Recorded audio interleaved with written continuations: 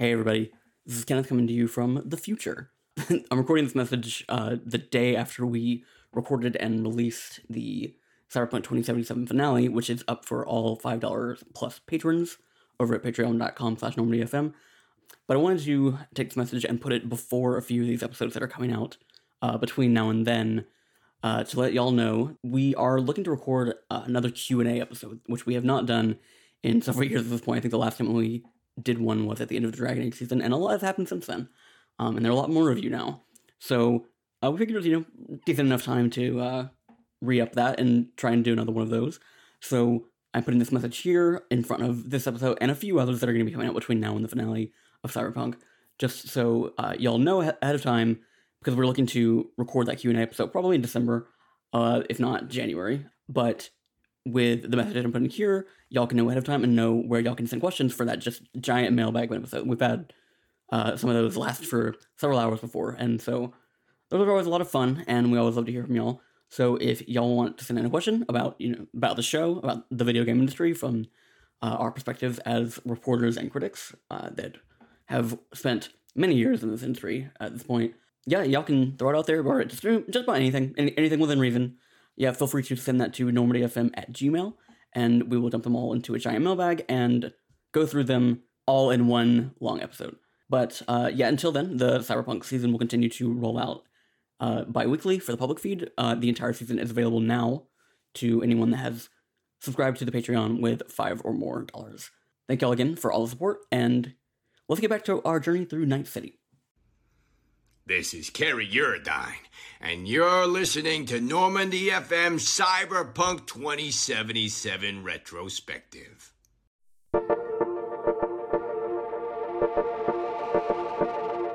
Message coming in. Passing through.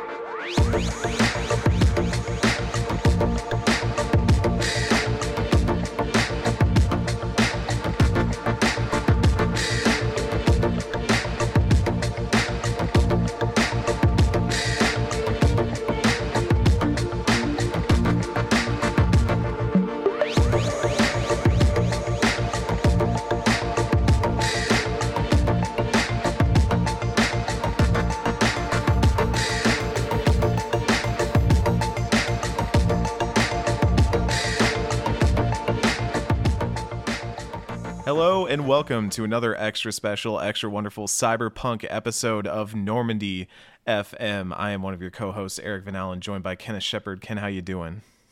I'm good. We're at the best part of the game. The possible best part of the game, as I thought your real favorite game part of starts. the game was Carrie. Yeah. Well, I mean, he's gonna be here. He shows up finally. We're at the emergence of your favorite part of the game. That's okay. Well, joining us for what could possibly be the best part of Cyberpunk 2077, we have the one, the only, Tim Rogers. Tim, how are you doing? I'm doing all right. I got a bit of a headache, and however well one can be doing in this dystopia in which we live. This It's very dystopia cyberpunk of you to have a headache for this. This dystopia that is much less interesting than the one portrayed in cyberpunk media. Yeah, it's just not as funny most of the time. You see the TV commercials when you're in the DMV, they're not as funny as they are in RoboCop. You never noticed that? Yeah. They get like 90% of the way there, but that last 10%, which I believe is Verhoeven would describe as self-awareness, is essential to making them actually funny. That's just not a world for people right now. You know, it's a world for that lizard man species with the ultra yachts, is what it is. That's a topic for another day. That's I believe we don't need to talk too much about, just to get it out of the way. There's no good cops. What else? Communism rules. Okay. I don't know what. Just get all that stuff out of the way before we start talking about Johnny Silverhand, who does not. Johnny Silverhand was a man who fell from grace for love, I suppose. It's convenient for him. He found politics because because of a girl. You know, not for any other reason. I guess we'll be getting into that. Yeah, I suppose we'll be getting into that. So is this the best part of the game? I believe was the question you just asked me 2 seconds ago. Yes. You didn't ask me that question. Yes, I believe this is the best part of the game. And I can tell that you all like Carrie. I know you're doing a separate episode about Carrie. I know, right? Probably, right? That's probably your next one after this, right? The next one after this is going to be Ken's Carrie Power Hour. Is what I just want to say, in my heart, if I, whatever that means, I consider the Carrie part seamlessly, inextricably grafted to the Johnny Silverhand part. I mean, first of all, from a purely game mechanical perspective, it is, right? I mean, you need to do the Johnny quests in order to access the Carrie quests. It's it's that simple. Though also just spiritually, they follow the same sort of themes, because you've got just top down, just bird's eye view. Johnny Silverhand is about a guy's midlife crisis, right? Where in the middle of his life, the event that occurs at the middle of his life is literally he died, right? Right? Which is, a classic, don't we all, you know what I mean? So it's he died at the middle of his life, and his quests are largely about him letting go. There's just, it's a ghost story in a way, right? It's a technological ghost story. If only there were a famous piece of cyberpunk science fiction with the word ghost in the title that we could reference here. It is a science fiction ghost story where the ghost has to release his earthly connections, right? So I mean, that's my big picture understanding as an aspiring fiction writer of sorts. When I looked at the whole body of the Johnny quests afterwards with my literary critics hat on at the very end of the playing experience, I'm like, oh, it's a little ghost story, And inside that little ghost story, Johnny is characterized well, he is performed well, he is integrated well with video game mechanics, are all plugged into all the correct little telephone operator switchboard portholes. It's all just it's the best Johnny content, it's the best Johnny execution, it's the best Johnny concept. It's his whole side quest chain. It's almost like they just knew they were going to have Keanu Reeves in their video game when they conceived and plotted out that part. And I say that as a little bit of a joke, though also as he's just kind of both Beavis and Butthead in many, many other parts of the game.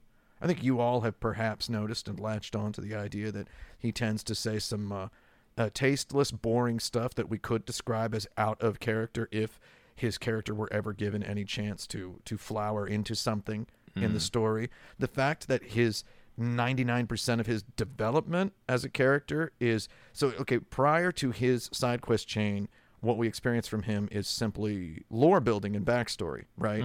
I'm sorry if I'm laying all this out in too didactic a manner before we begin talking about it. He's like the Joker from Arkham Knight, right? Like he's kind of like following you around and like commenting on a lot of things, but we haven't had like a big Johnny dive yet. We haven't had like long periods of time outside of that one Ballad of Buck Ravers, I think it was, where we really get to spend time with Johnny specifically. And they build so prior to him kicking off his side quest chain, prior to that, he's just lore. He's a larger than life figure who happens to be trapped in your head. He's the Joker. He's both Beavis and Butthead. He is written by, this is important, he is written by multiple writers, right? He is a stack of comic books. He's I used to read Daredevil comics when I was a kid. There was a whole arc where Daredevil just didn't show up. The Human Torch is there, and you'd get a shot of Daredevil dead in a dumpster, every couple of every like 12 pages. He's like that. He's like dead Batman, basically, is what he is, right? So he's showing up in flashes. He just pops in, kind of shows up with that glitch particle effect, which sometimes itself glitched.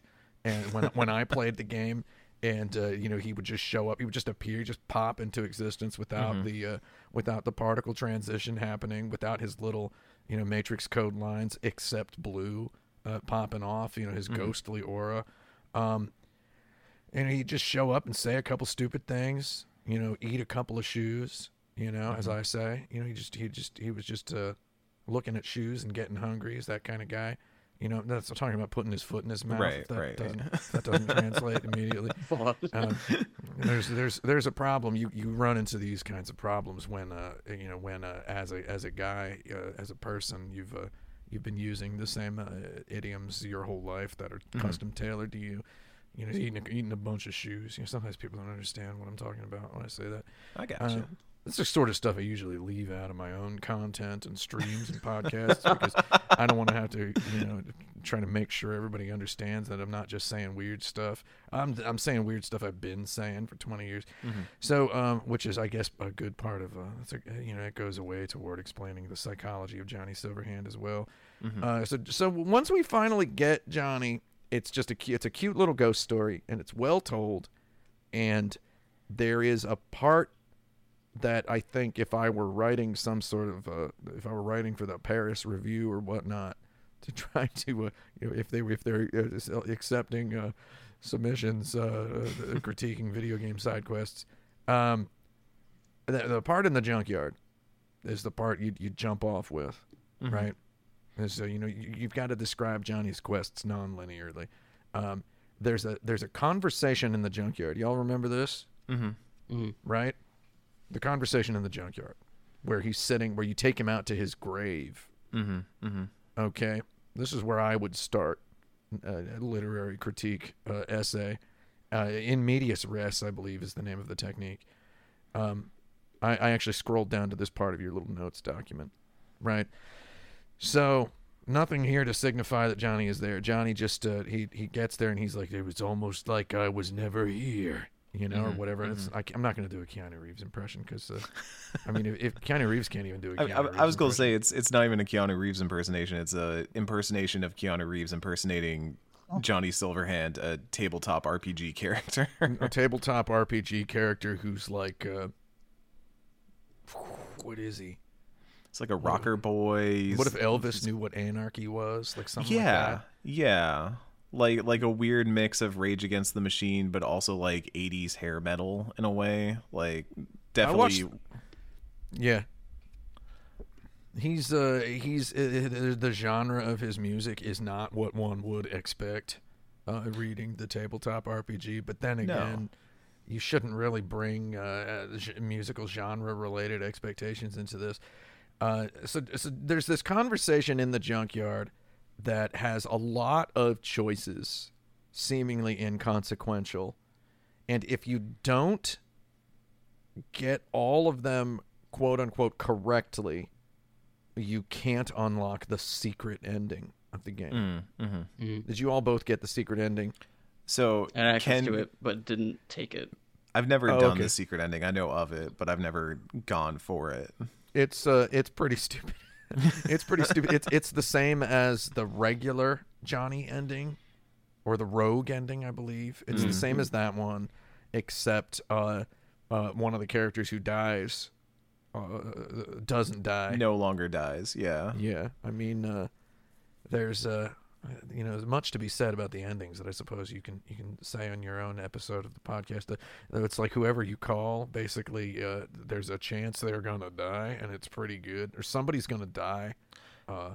Not to get far ahead of ourselves, but it reminds me a lot of like Vampire the Masquerade Bloodlines, when you have that like moment in the cab and you have to choose like which route are you gonna go, and then the cab driver, who is also just Cain, the biblical Cain, is like, but are you sure you want to do that? Are you sure you're okay with any consequences that come from doing that? Like, is that the right thing you want to do? And in that respect, I do think having the Johnny stuff later on pop up does kind of help almost retroactively inform some of these conversations we have now, because it's him learning that maybe he doesn't need to be completely selfish. Maybe he doesn't need to like make this completely about him at the end of the day, which is what a lot of this quest line feels about, is like Johnny trying to be a little bit less narcissistic to some degree. And to a large part, I mean, in terms of as a feat of video game narrative design, as a feat of science fiction writing, it's difficult to pull off, and it almost does it. It gets so close to doing it, to pulling off this redemption of Johnny. It gets so close that I'm just going to give it to him. I'm going to say they did it. Like all this Beavis and Butthead Joker period, I feel like, you know, we sort of wrap up addressing the fact that prior to these Johnny quests, he is this larger than life urban legend. They do a good job establishing him as an urban legend. I feel like they could have mentioned him a couple more times more meaningfully before he gets lodged in your head. The fact that the moment Jackie dies is the moment Johnny comes in. Really neat. You know, it's creative writing 201 there. You know, or maybe the 210 course. I don't know. It's, you know, have a character exit and a character enter. You know, and the fact that Johnny is not exactly a mirror or a foil of Jackie. I mean, he is a J that ends in an E sound, right? So he's not exactly a mirror or a foil to Jackie, but he is the replacement for Jackie, right? So he's the replacement for Jackie, who is an impactful. Jackie's a good character. I like Jackie. He's a replacement for Jackie. He is the custodian of the second act of the game. He's the secondary narrator. You know, if we consider ourselves the primary narrator of the second act of the game, Johnny is he's this Beavis, he's Butthead, he's Batman, and he's the Joker, which is a heavy burden to bear, and only a man who studied martial arts under none other than Yuan Wu-ping himself can shoulder such a burden. That is Keanu Reeves, and I think he does a pretty good job. I don't know, I think he does a pretty good job. So it's like he ends up just being this little meta-narrator for that whole second act, where his character, his person, his legend, his backstory, his lore is all integrated very, very finely into the narrative. V has a pressing issue, which is get this thing out of my head so it doesn't kill me. But the fact of Johnny as a person who lived, you know, to use the vocabulary phrase from my big brother when he talks about Big JC, as a person who lived, his having been a person who lived is very integral to that, but only in a way that you can glimpse via hindsight when you get through his quests. So you get to his quests, and there's a point where he's such a jerk to you, right? And it's like when you kick off the Judy quests, right? And you've got Evelyn, you know, tragically passed away in a bathtub, right? And Johnny's like, "Oh, let's get away. These people suck. Always bringing me down," you know? And it's like, okay, Duke Nukem, you know, like what's going on here? It's like he's trying to antagonize anyone who bears good taste, right? And it's like when you get to the emotional core of the Johnny quests, it's like, you know, it makes you glad you're not a writer of a video game, because it's like, maybe you could have leaned into that. You could have made him worse, right? But I mean, how can you make him worse without? Because it's like you've got to redeem him now, right? And don't we love pulling somebody up out of the lowest possible low, right? In a story, is that not good drama, right? So could we not have antagonized the player more? Could we not have had Johnny be an obnoxious, like he could be chiming in, you know, 2K style? When you miss a shot, it's like, yeah, you couldn't shoot that guy's head if it was the size of a barn or something stupid, right? Like, couldn't he be commentating on your gameplay? Couldn't we have, like, what are the myriad ways we could have made him more annoying, while also making him more Keanu Reevesian, while also making him more gameplay integrated? Like we need to. If this whole quest is about redeeming him, it's like, I feel like his nature prior to the kickoff of his quest is childish and kind of annoying, but not in a way that makes me really feel like I personally, as a person role-playing the main character of this game, it doesn't feel like I personally am wagering anything.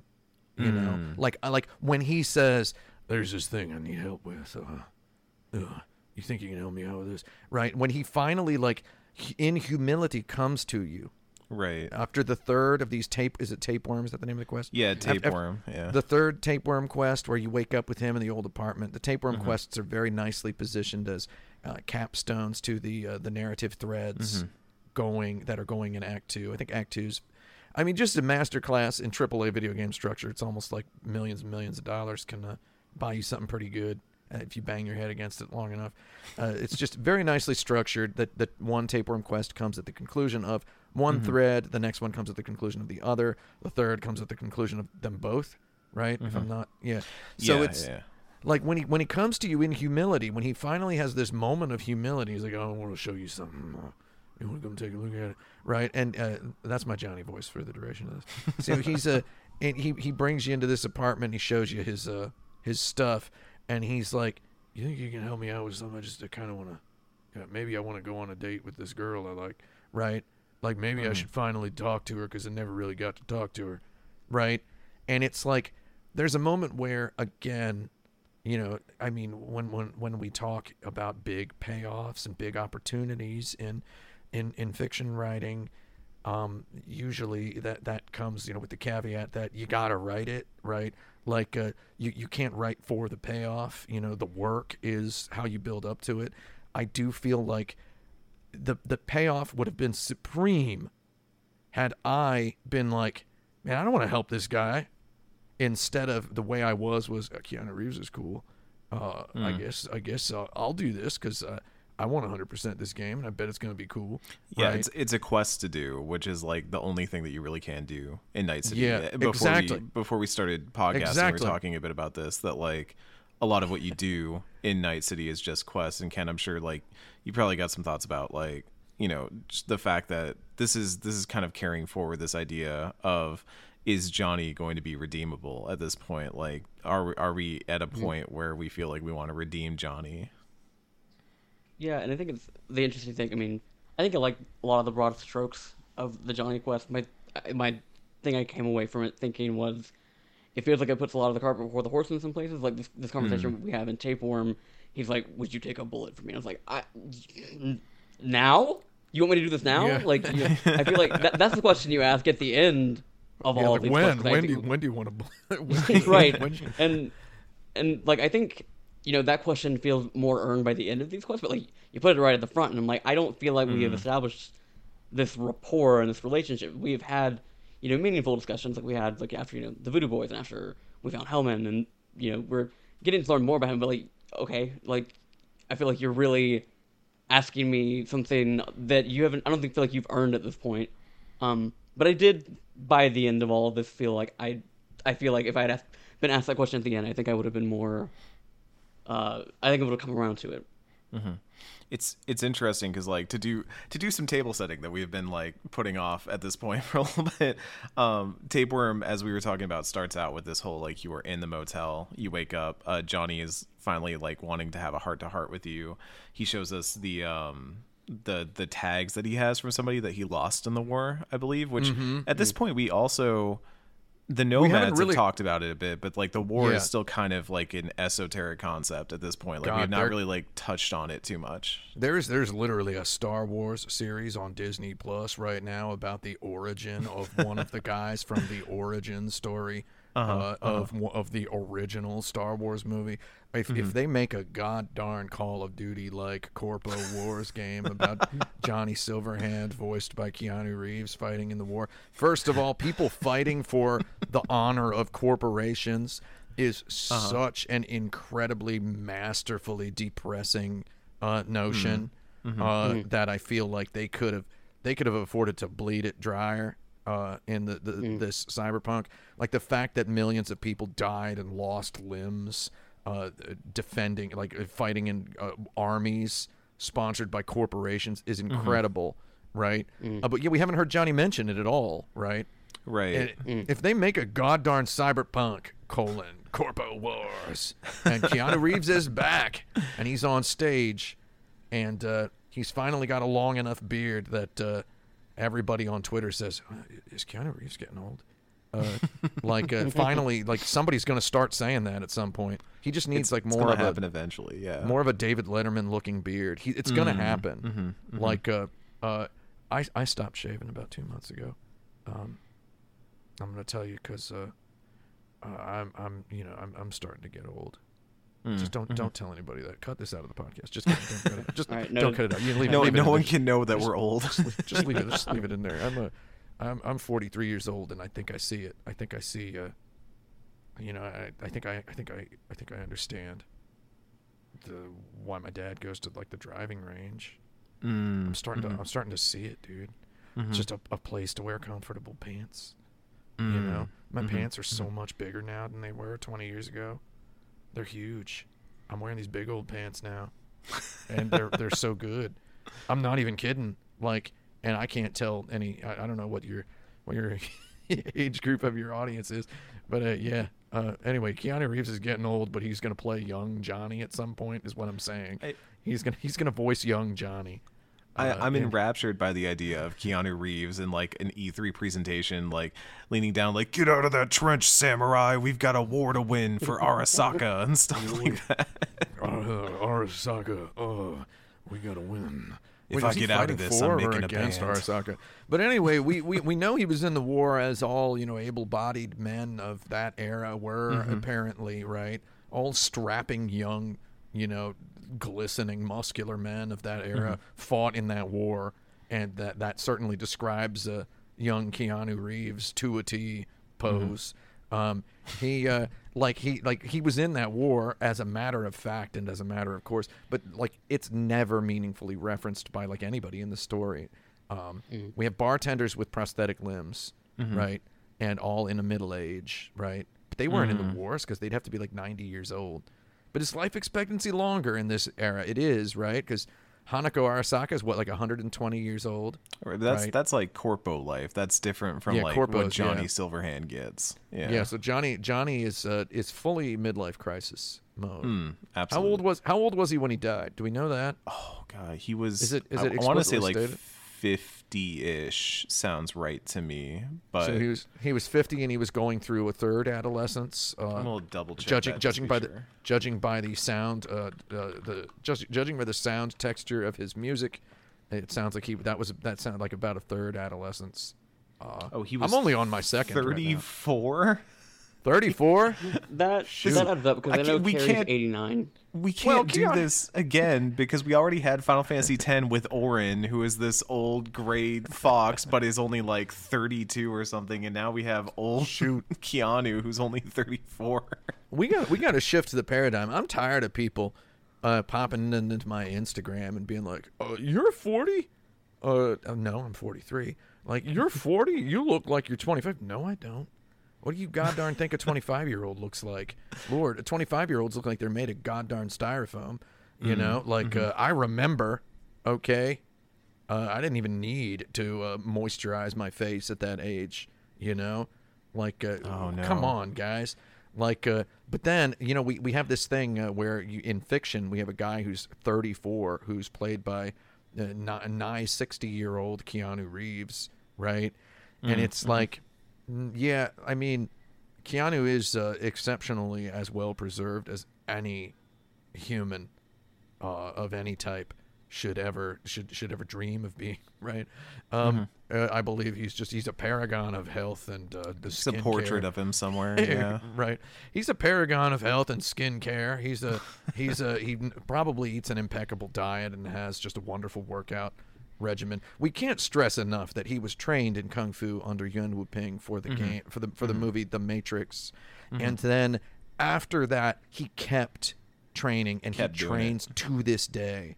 He has been training daily in the martial arts for 20 years now because he had such a good time playing that character in the Matrix. That is awe-inspiring. If only there were anything in my life that were in any way similar to that, right? It's like it's inspirational, isn't it? It's that's if only we were all multi-millionaires and we could all afford to do something like that, right? And train in martial arts 2-3 hours a day. What are we talking about? Johnny was in the Corpo War. Yeah. We finally hear a meaningful reference. This is a buddy I lost in the war, right? He's got the tags still. He's got the dog tags. Well, yeah. He doesn't have them. They're in God, was it like a vent or something? Yeah. It felt alarmingly modern for what it was.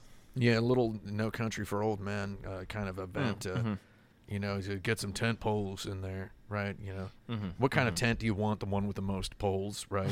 So, God, what a movie. Anyway, so you get the thing out of the vent, and he's like, "This is my buddy I lost in the war. We all lost a lot of stuff back then, right?" And he's like, "Think you can help me with something to get a piece of my past, right?" So he becomes vulnerable there, right? Is I believe what the performance is attempting to communicate. And he's immediately like, I want to I'm cool. I want to give up the body. I don't want the body. It's he tells you that. Yeah. So he tells you that, and this is the payoff moment. This is the payoff moment. So the reason we, if anyone's listening and thinking that I talked too much about the second act of the game, the second act is over as of this moment, right? Start of act 3 right here. Yeah, this is the end of the second act. You now obtain, if you're a freak who doesn't turn the interface off. That's a joke about you're a freak if you turn it off because it becomes impossible. I'm turning that mini map on every 30 seconds because when I captured the footage for the game, I had to have all the stuff off on the screen. If you have the stuff on, you've got that go see Hanako, right? Is like now plastered onto your screen, and I believe. This is just ballpark figures here. I believe that Go See Hanako notification is now going to be on your screen for the majority of your time with this game, right? So we have exited gracefully the tunnel of main story, right? Assuming the player did few or no side quests, they've now finished assuming the player did few or no side quests up to this point and that they're hungry to do a bunch after this, the game doesn't lock you out of any side quests, right? No. Right? Okay. Is there any that you get locked out of if you don't do them before Act 3? I don't know if there's any. Ken, you would know better. I don't think there's any time-sensitive ones. There are ones because you had the one, because you chose one option for Jackie's body, you didn't get heroes, right? You had a different quest. At least not the version of it that everyone else did. Right, but there's no one that gets completely locked out. Yeah, so there's decisions you make that will have a little tiny, kind of a blip of impact later in the story. They kind of so I mean, here's the thing: game developers get yelled at for not having sprawling, cascading, frisbee-esque decision spirals happening in their narratives, but then they also get yelled at when it's too much, right? So it's you don't want to be locked out of content, right? You want 100% this game. Yeah, I don't envy the people who had to work on the exact quest tree structure for Cyberpunk because they actually do there's a lot of variance. I'm an absolute monster of a human being, so of course I did all of the options for Johnny's or Jackie's body and played out all of the scenarios and got to the endings to see all of the different scenarios for Jackie's body. There's the one where you get to talk to his engram because Arasaka has stored him. They soul killer him. Yeah, they soul killer him because you give it to and it's like, oh, that's kind of cool, right? That's a neat thing to miss. But there's obviously the type of gamer out there who's gonna. A gamer with a capital G, who's going to see that and be like, that shouldn't be gated behind. You're wasting my time. This is as bad as loot boxes. I got to play a whole playthrough. I want to see this content. There's got to be somebody who gets mad that that's locked out. But anyway, as of this last tapeworm, can you help me out with something? Moment, the kickoff of the Johnny Ghost story, you have, assuming you've done a few side quests or maybe none, you can get here doing no side quests. There are side quests that you can't get locked out of any side quests. The Heroes quest, the Jackie's Funeral. I keep saying Johnny instead of Jackie. The Jackie's Funeral quest is kind of so adjacent to the main quest line that it doesn't really register as a side quest, right? Right. And that's a fascinating like wrinkle of this large quasi immersive sim video game design that can be tackled by somebody smarter than me. But it's neat to have the idea of a quest that is a side quest but not really, right? And I honestly think that you're talking about how there's little to do outside of side quests in this game.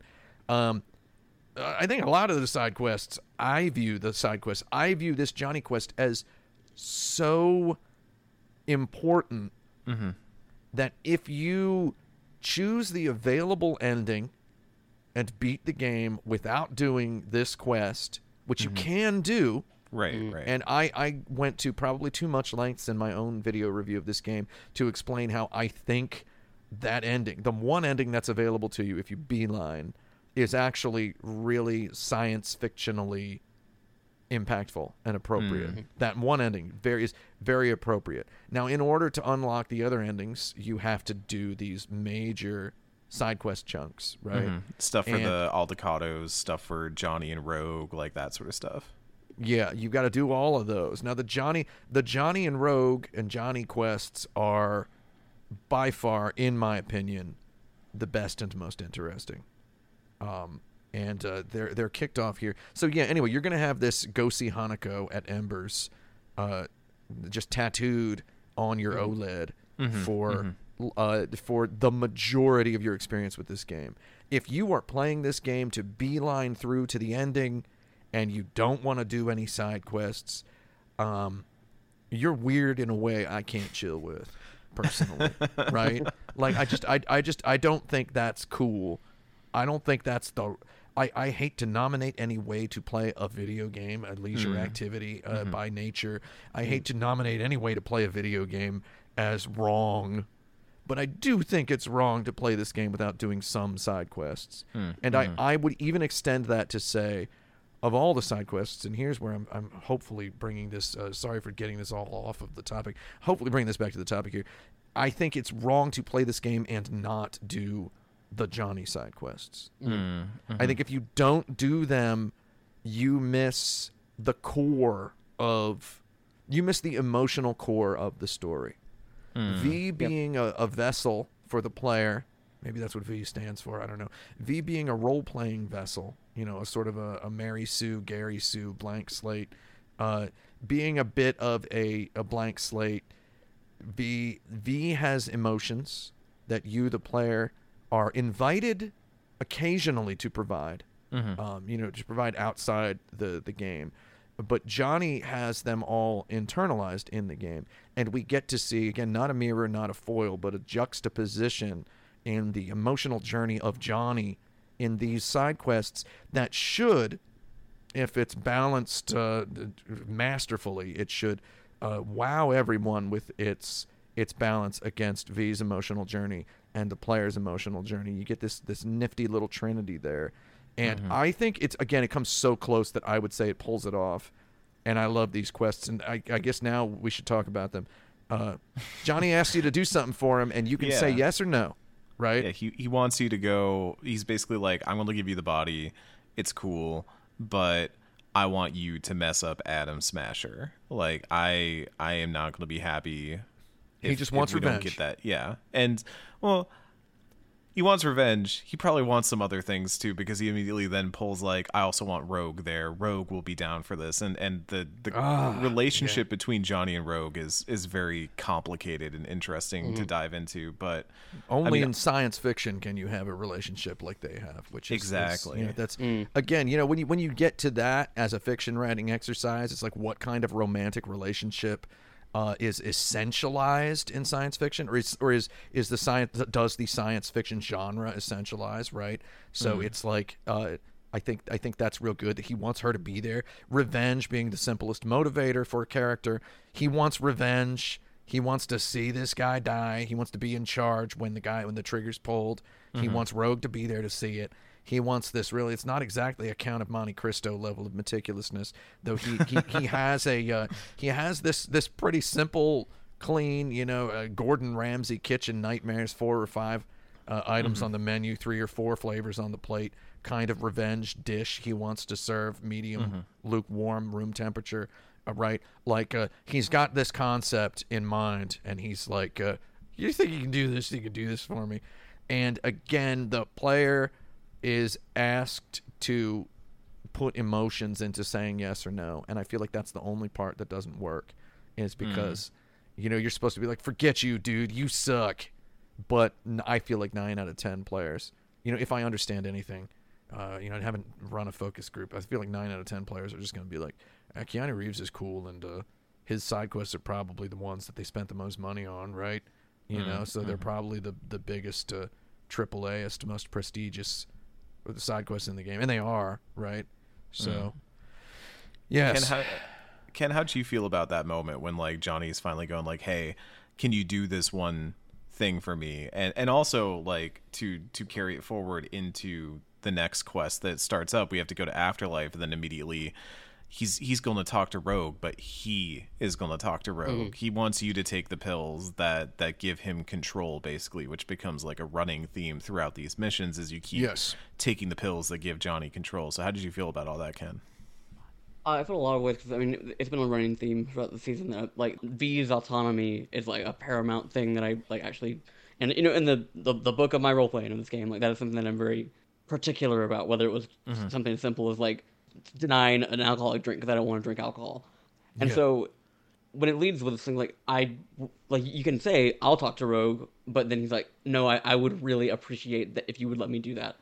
And it's going to, come into what's coming up next, where, like, I trust him enough because like he did save us here. Like that was, I think like the one thing I'll give him is that like in terms of like trying to establish a trusting friendship at this point, that's something that I feel like they succeeded in being like, okay, Johnny had like the perfect window to take our body and he did not, and he was very clear in his intentions. So at that point I'm like, okay, if you're telling me that you're gonna go talk to Rogue and that's all you're gonna do, okay, fine, we can do this. And I was at that point kind of I'd been talking before, like how I'd at this point very much viewed V and Johnny as both victims of circumstance, so I wasn't like blaming him for anything, so I was more trusting than I guess I felt after what's about to happen, which we'll get to. Yes. But I do feel like they did manage to breadcrumb that particular through line well up to this point. I feel like when you do give Johnny the control to quote unquote talk to Rogue at Afterlife, and he what happens, right?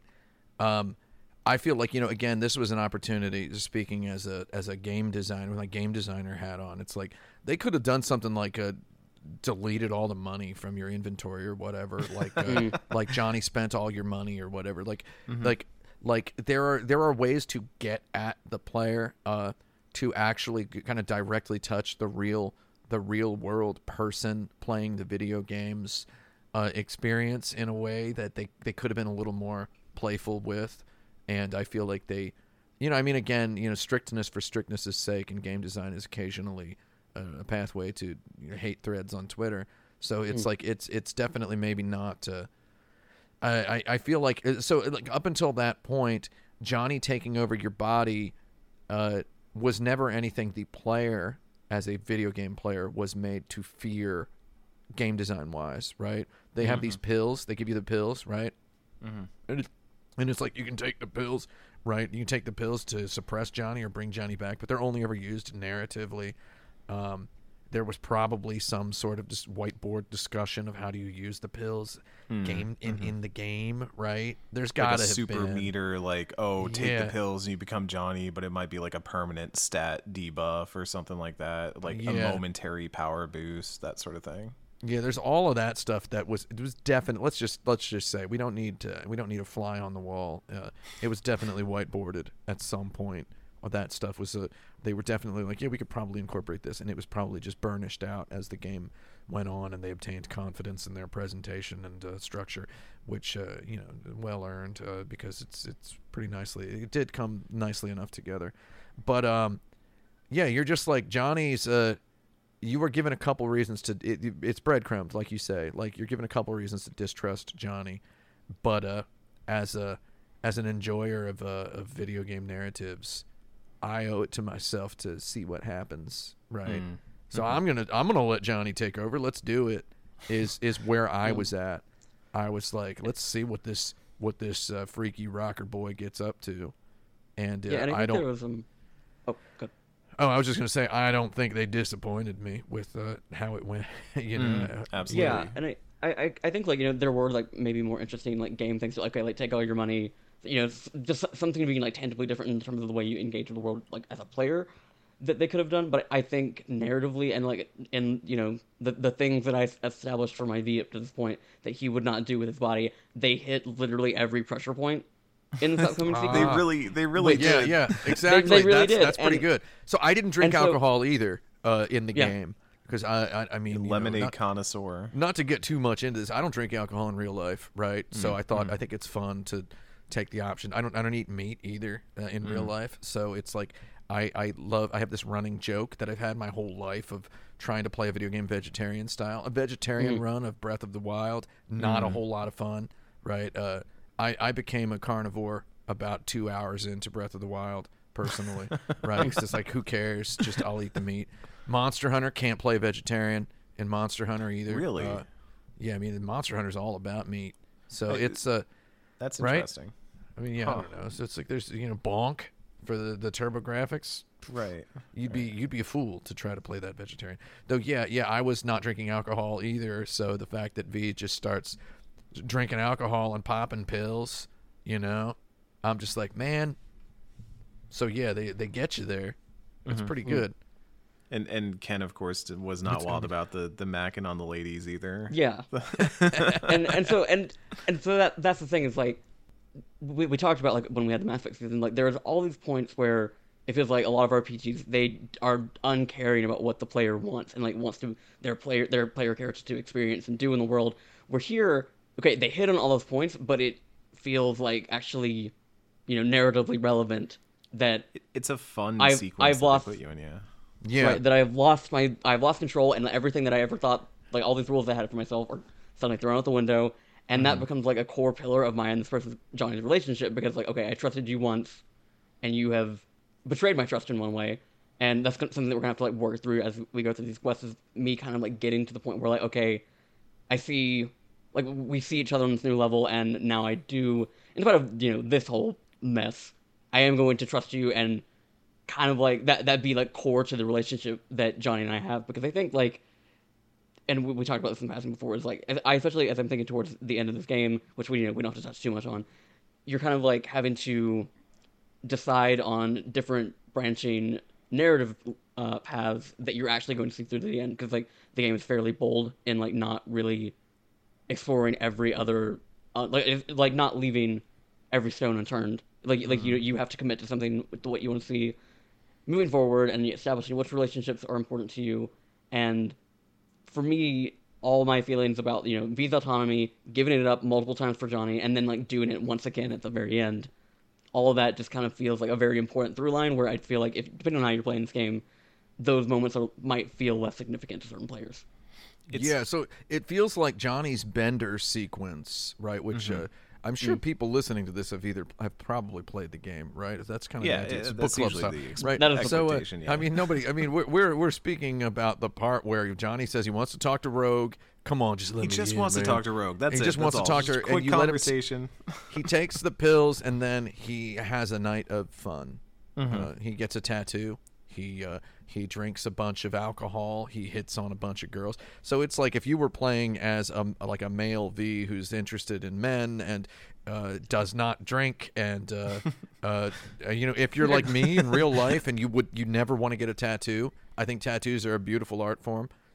especially like the cool Yakuza Japanese ones. I just could never figure out what to get on myself, so I'm never going to get one, right? So it's like I'm never going to get. I can't think of anything I would want tattooed on me. I shall die unadorned, as it were. Don't want anything to interfere with my dermatologist's regularly scheduled skin screenings, because I got a lot of moles, and if you're not seeing the video feed here, a podcast listener, I'm quite white.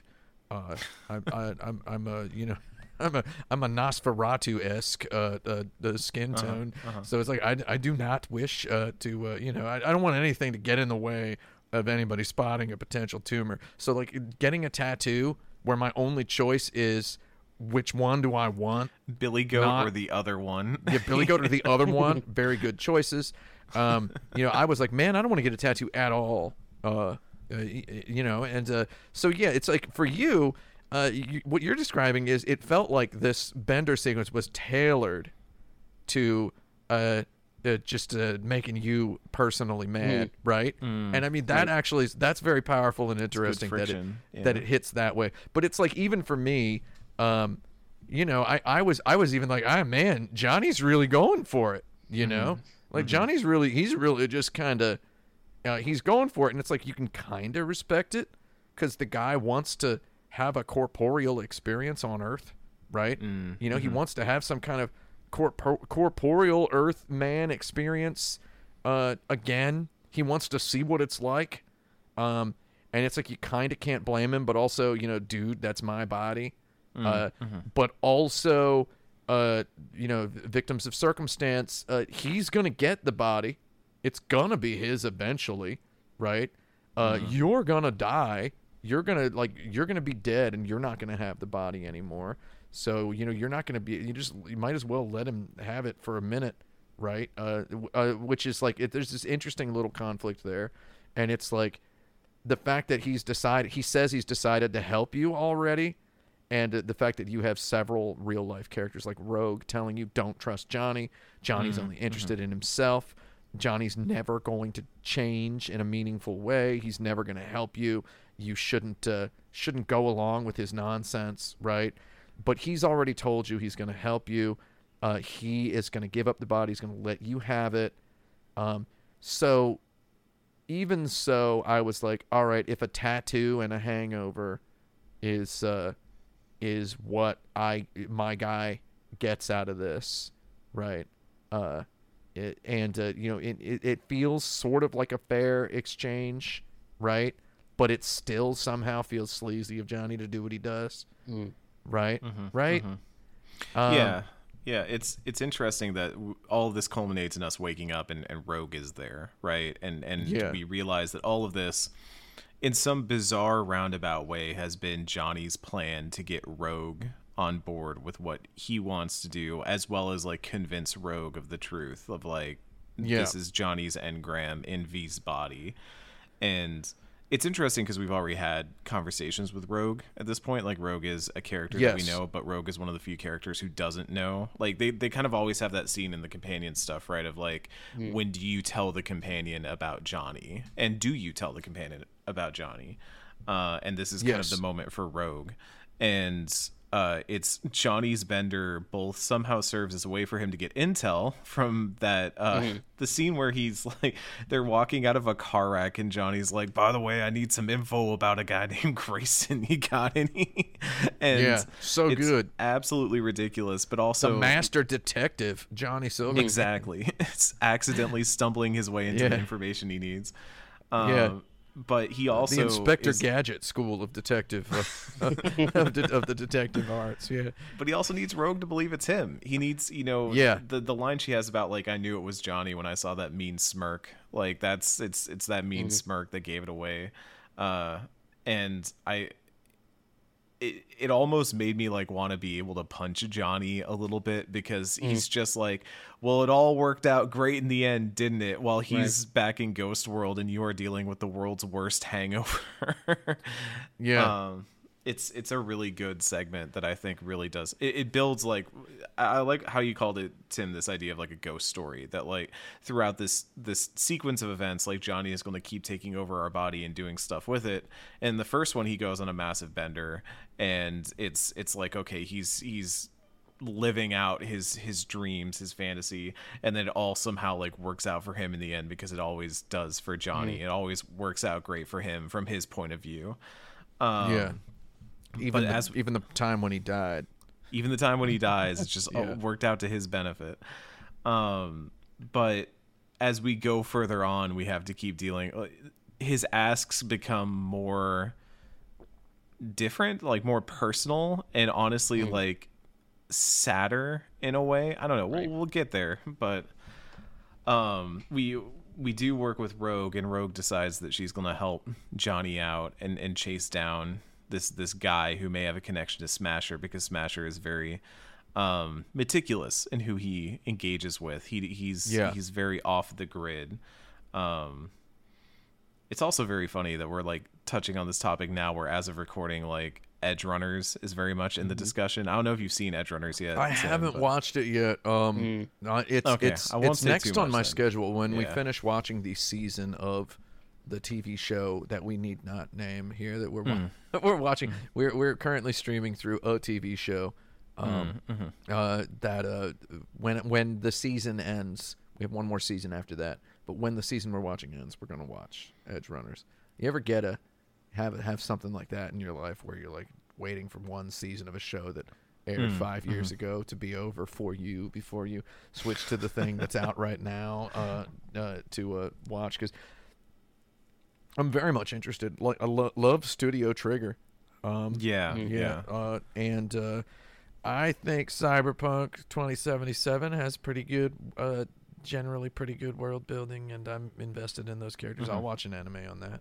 I liked the Animatrix. But I take it Edge Runners. I take it without spoiling, I think it slots pretty nicely into the whole main narrative, right? Like, it takes place like I think a couple years before 2077. It's like 2075 or something like that. They should just call it Cyberpunk 2075. That's a joke. Yeah. I was thinking in my head because I was like, didn't they already have that? But no, I'm thinking of like Cyberpunk Red or whatever. But it is interesting. We talked about it in our previous like bonus episode that it really solidifies the idea of making Night City and Cyberpunk like a franchise and doing more in that world with Night City. And in some ways, like 2077, it shows that 2077 did an incredible job of creating like a visual language for Night City moving forward that Trigger makes really good use of. They pull a lot of actual locales from the game and visual locales, and so it's kind of cool to be like, oh, this vista that I'm seeing here in the Trigger anime is the same one I can see in 2077, and it really like gives you this strong impression of, oh, they have like a world that they can kind of work around now. They have, they've gone from having the tabletop basis to being able to have like a visual language that they can work in with Night City and with Cyberpunk.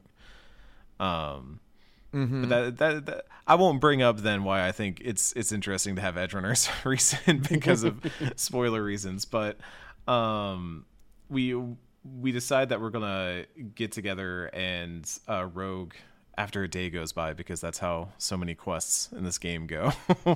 After we wait the mandated day, Rogue calls us and says she has a lead on Smash, and we're going to meet up with her. And she shows up, and she's already got a jacket of Johnny's, a replica Johnny jacket. Yeah, all right. Yeah, we're getting to my favorite stuff. First of all, don't you wish that in real life, waiting a day would be like it is in Cyberpunk, which is pause the game. Yeah, and then go down to the clock, advance it, and then immediately you're still standing outside the. It's like a very Fallout or Elder Scrolls kind of thing in a game that like definitely takes some inspiration from those places, but it's not like you have VATS in Cyber. I kind of wish you had VATS in Cyberpunk at some points, but it is like this weird moment. My favorite tool tip in video game history is you cannot wait while in the air. When you pause Oblivion and choose to try to wait some time, you cannot wait while in the air. Because like if you're in mid jump, I love that. My favorite that's my top number one we'll just say it's in the top 10. Though, yeah, you wait a whole day. Man, it's just like, you remember MMOs, seeing somebody playing EverQuest. Remember, there's still MMOs. I remember seeing EverQuest for the first time and being like, what are all these people standing around with the AFK, right? Is that just what it is in the world of Cyberpunk? Is V standing there with an AFK broadcast? It's just checked out. Yeah. A hologram that says AFK, like hovering above their head. And God, I wish that was me. Man, like how like in Crackdown, the first time you die, they explain that they have clones of your body and they're just dispatching another clone. Wouldn't it be cool? I mean, I love little tiny throwaway one sentence world builds in video games to disguise game mechanics. It would be fun if they said you have a security system or whatever that will kill anyone who tries to pick your pockets or whatever, right? Yeah, you're like the Batmobile or something. Yeah, humans can just stand around AFK. If they were to build a game mechanical justification for that stupid little system, it's immersion breaking. First of all, that's a joke. I'm not an immersion holy kind of guy, but I think it's really funny to bury immersion breaking under like more immersion breaking, right? So I think that's a funny notion to me. But yeah, you wait a day, and now Rogue is ready to talk to you. You go into the bar, and you get my favorite mosey of the game. I use the word mosey to describe any part of a video game where there's like a nice long slow walk that looks good. So the slow walk of Rogue walking out of... She has a strut when she's walking. When Ken was watching me play, like, I was playing it and streaming it to Discord, and I remember Ken specifically remarking, look at Rogue's strut. Look at the way she walks in Afterlife. Yeah, she got some real good cybernetic Achilles tendon implants or whatever to so that she can just maximally runway strut everywhere she goes. She's got a real good walk, and I'm not joking when I say that's my favorite mosey of the game. I captured it like 12 different times from different angles, and I kept using it in my video because when you're walking behind her, the lighting is so good. You get the ray tracing. You get everything ray traced and hot. I got like a 30 FPS version of it that is max spec. Looks really nice. You're just behind her as she's walking. Her jacket is like so cool and reflective as she walks up and out and into the world. I got it at night. I got it during the day, right? So just so I could use it. But at night, it looks the best because the way her jacket is reflecting like all the neon as she the neon lights and stuff, is beautiful. But can't see the jacket when she pulls it out of the trunk at night, which is a curse of these. Really? It's a curse of these games that have day-night cycles, but also rich narrative content that the player needs to, that the game designers believe the player needs to experience it at in immersive ways. So it's like they want the day-night cycle to factor into how the player experiences the side quests. It's like if the player starts a side quest at night, it should proceed at night. So it's like if you started at night, Rogue is pulling the jacket out of the trunk at night, and you can't really see it very well. So I had to capture it during the day just for the jacket. Anyway, she has a jacket. Yeah, and I feel like this is the start of a really interesting bit of narrative friction. And Ken, you might be able to like talk a little bit about this, but everybody kind of has their own wants in this moment. Like Johnny says he wants revenge on Adam Smasher, right? And Rogue ostensibly wants the same thing. But when you show up for this appointment, Rogue is like, oh, hey, wouldn't it be great if you like dressed up like Johnny too? Wouldn't that be fun? Dress up like Johnny. Yeah. And then Johnny, as our requests go on, he's like, heck yeah. It becomes increasingly clear that like maybe Johnny wants to spend some time with Rogue and like Adam Smasher. Have you ever invented a reason to hang out with somebody, a reason to like be in the same room as somebody? This is what this quest started to feel like at this point. Was like, he wants to murder Smasher, but he wants to murder Smasher, like you said earlier, Tim, with Rogue there. Like he wants Rogue present. His room temperature revenge dish. I touched very briefly on how the science fiction genre is sort of essentialized in Rogue and Johnny's relationship, just like on the foundational level. It gets it's like where was I going to go with that? God darn. It's this part where you're being made to wear the jacket. It kind of brings it into another kind of science fictional question where it's like she wants you to look like she wants you to look like the guy you like. He wants to spend time with her, taking down as a ghost inhabiting a body. He wants to just be there as a third person viewpoint, watching Rogue triumph in the old ways, in her old mission doing ways, while you, the player, you can go ahead and drive during this time. He just wants to hang out and watch Rogue do cool stuff. He doesn't want to do the boring stuff. He doesn't want to drive a car. He doesn't want to be in control. He just wants to huff the fumes of hanging out with Rogue, right? He just wants to huff the fumes. And, so he's just there, and it becomes both, science fictionally essential and also video gamifiedly essential, right? So it's like this nice little meeting of video game and science fiction, and there's even this like legacy RPG element of gear and lore and like gear lore, right?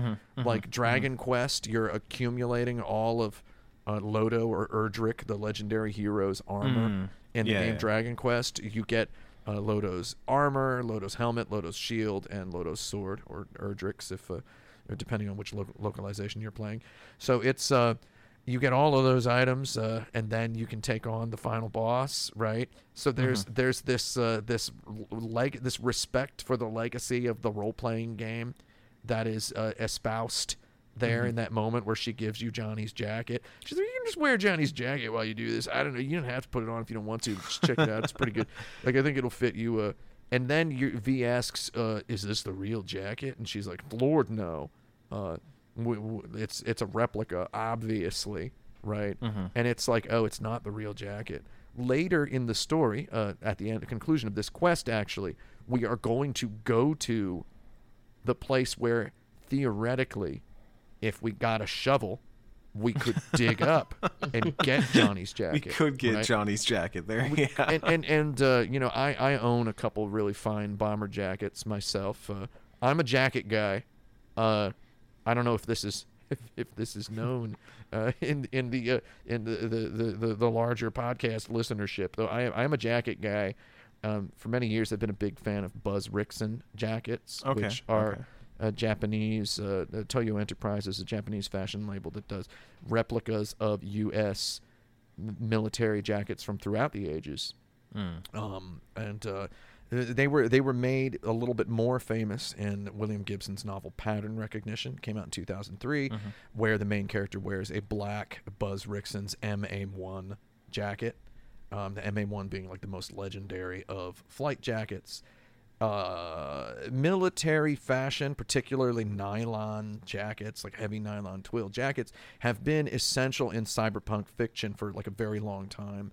It's just kind of seen as not like the de facto street uniform in these stories, though it's the common, like a very nice symbolic vessel for like the type of clothing that someone wears in cyberpunk. Nylon being a fabric that was pioneered in the 1950s after World War II.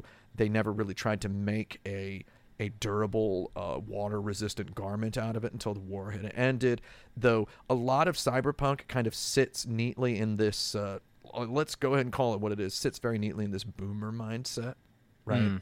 So it's a boomer fantasy almost in a certain way. Bill Gibson himself being a boomer, so it's very much a boomer thing, and nylon flight jackets is very much a boomer military generation thing. So nylon was later discovered, you're going to love this, to be extremely flammable, right? Like, I mean, it like the nylon twill they were using in these jackets for jet pilots was found to be flammable in a certain way that maybe they shouldn't wear that particular fabric in the cockpit of a high-performance jet. And it's fun that that's a cyberpunk thing, because cyberpunk would have been coming up as a genre during the time when stuff such as that was unknown. You get Johnny Mnemonic, he's got a tape recorder in his head, right? Technology that in our own version of the 2030s will be gone, will be long buried in the past.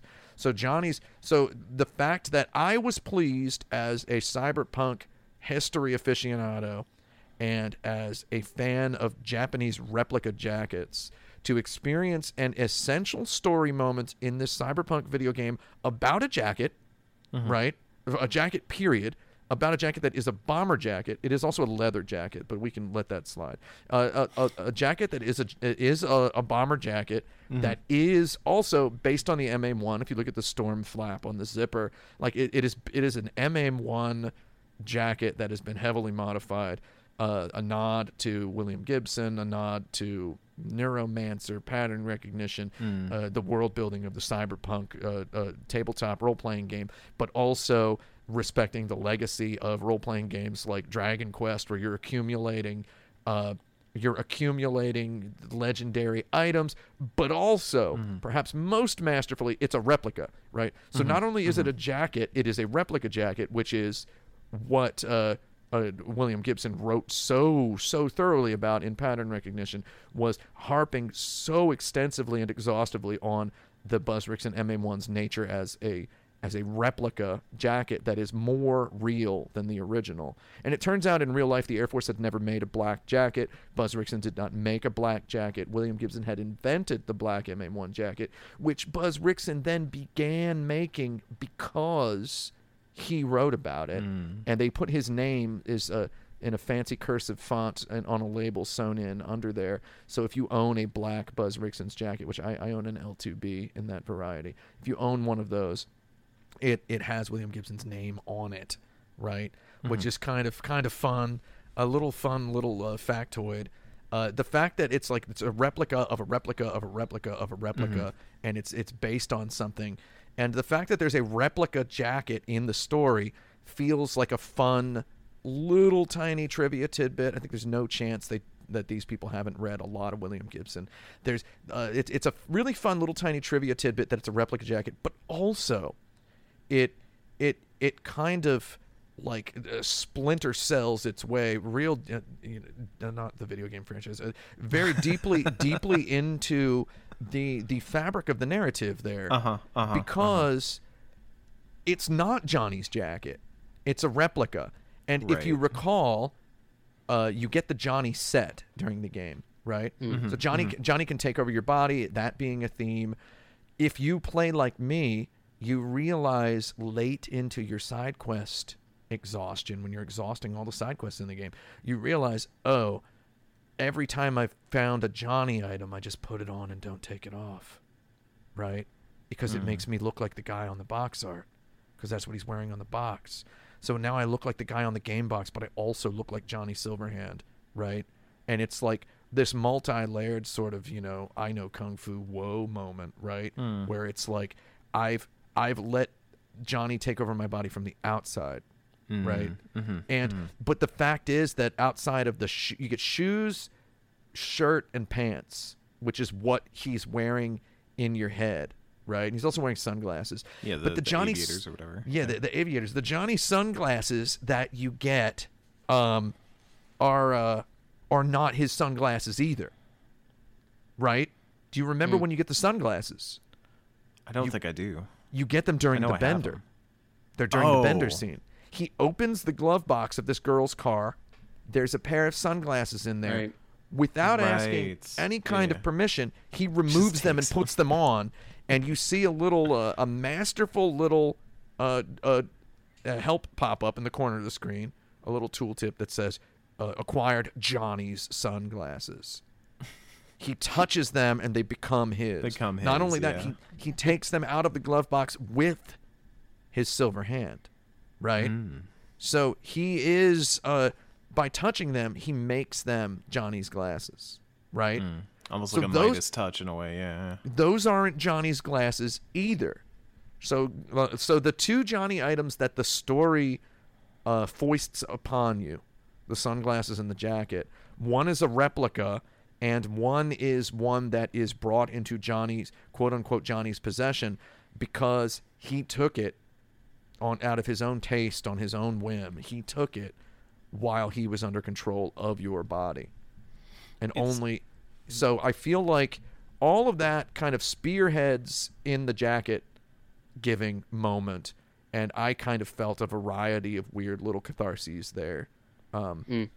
Right? So maybe, is that overthinking it? I don't actually think so. You touched on something that I wanted to bring up and then toss to Ken, which was that, number one, the replica thing was something I had not even thought of, but it immediately made me think about the question of the engram, right? Like, is the engram of Johnny real, or is like what is real?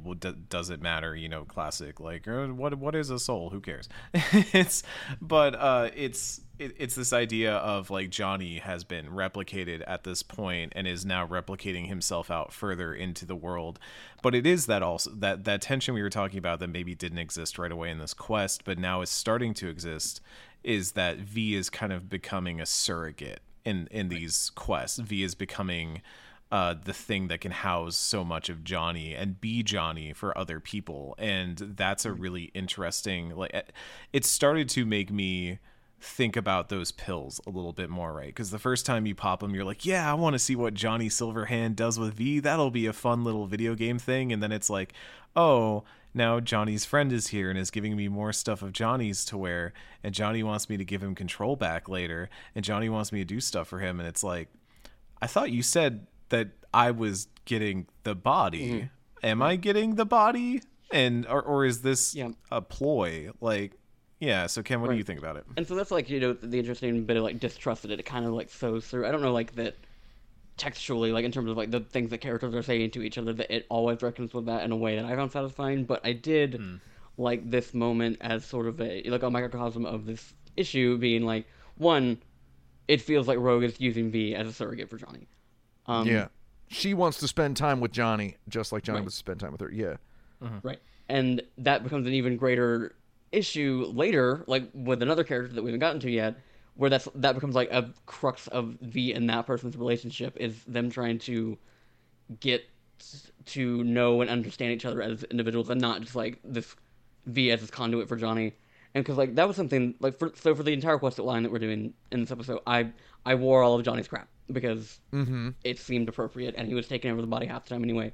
Where for me, this was one of the moments where, like, what I was doing with, the mechanics of, like, what I'm wearing at any given point felt like, a very distinct role-playing choice where, like, I did not put those things back on one more time in this game. I was, you didn't? Every side quest with Carrie, I was in something that my V would wear. And you wanted that distinction. Right.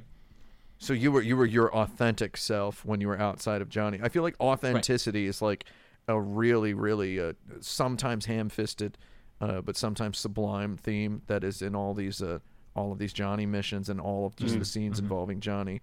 So authenticity versus replication, right? And if we go back to what William Gibson said about the Buzz Rickson jackets, where he says they are replicas that are more authentic than the original, which they are. They're made on the exact same looms. The Toyo Enterprises Corporation bought the sewing machines and the looms from the U.S. Army Air Force warehouses to make these jackets on. Like, it is not. They're replicas that are more authentic than the original. So you willingly become a replica of Johnny, and then you re-authenticate. You re-authenticated yourself after the missions. I didn't. So I guess that's like a little personality test for the player. Cool. That's cool though. That's good role playing. It's neat. Yeah, and I think it's one of the things, and we've talked about this throughout the season, that, like, I do feel like when you're honing in on certain relationships, I feel like the game makes you have to be, like, more reflective on the things that you're doing. And it's because, I mean, we keep alluding to this other character. We're talking about Carrie. We're talking about Carrie Urdine.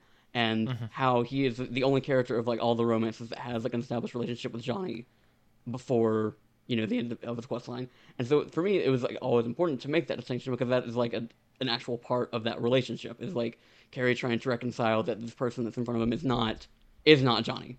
And, like, he was, at one point, a vessel for him to speak to the dead. But, it was there's a lot of chances in that relationship to like center Johnny when it comes to talking about like the present more than the past. Yes. And a lot of those are like very, you know, distinct choices you have to make. Be like, decenter Johnny. Johnny's not relevant. Carrie's alive. Johnny is dead. And we'll get to that, you know, next episode. But for me, just changing clothes after this was one of the most important like role playing things for me because it was me making that like hard distinction. But on top of all of that, as we were saying earlier, it does feel like Rogue is trying to get something different out of this. Carrie seems like he's trying to get something different out of this. Johnny, I feel like Johnny kind of obliviously leaves this quest line feeling pretty self-satisfied with stuff, not really realizing that he has sparked maybe sort of like relapses into old ways of thinking and old feelings, old behaviors.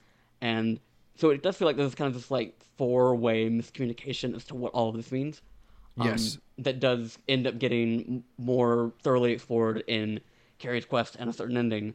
But that was just like the jacket's the beginning of that. Like you really understanding that like it does not feel like anyone is necessarily on the same page here, and I think that's actually like a really fascinating thing for you to be in the midst of all these other role playing choices you have to make. Yeah. There's that hollow moment where you're just like, so is this really Johnny's jacket? And then she's like, no, it's a replica, but can you put it on? You want to try it on? Like, she wants the exterior experience. Carrie wants the interior experience, but the romance with Carrie, again, you know, I know that's not this episode, but the romance with Carrie is definitely the most interesting part of the whole video game, because Carrie begins that relationship with being like, oh, the Johnny's inside this guy's head. You know, I'm gonna hang out with Johnny again. We're gonna get the band back together and reignite my creative spark. And then through side quests, so that's a side quest line grafted onto this Johnny side quest line, and then through a side quest line grafted onto that, Carrie enters into a romance with a natural, authentic romance, agnostic to Johnny, with the person who he had entered the acquaintanceship of through knowing that Johnny was in there, right? Right. And it's like that. That brings us the full circle, orbit away from that closes the whole authenticity story on a very sweet note. And again, that all I believe that all starts with the jacket. All starts with the jacket. Yeah. So it's authentically, just very, very potently, just a big, dark, deep science fiction crystals contained in that jacket. Right. So it's a very, very important moment, tossed off nonchalantly at the very beginning of a side quest with really weird timing that the player is probably meant to not think about too much. Right. But so prior to that, I had done a gig where I got Johnny's pants.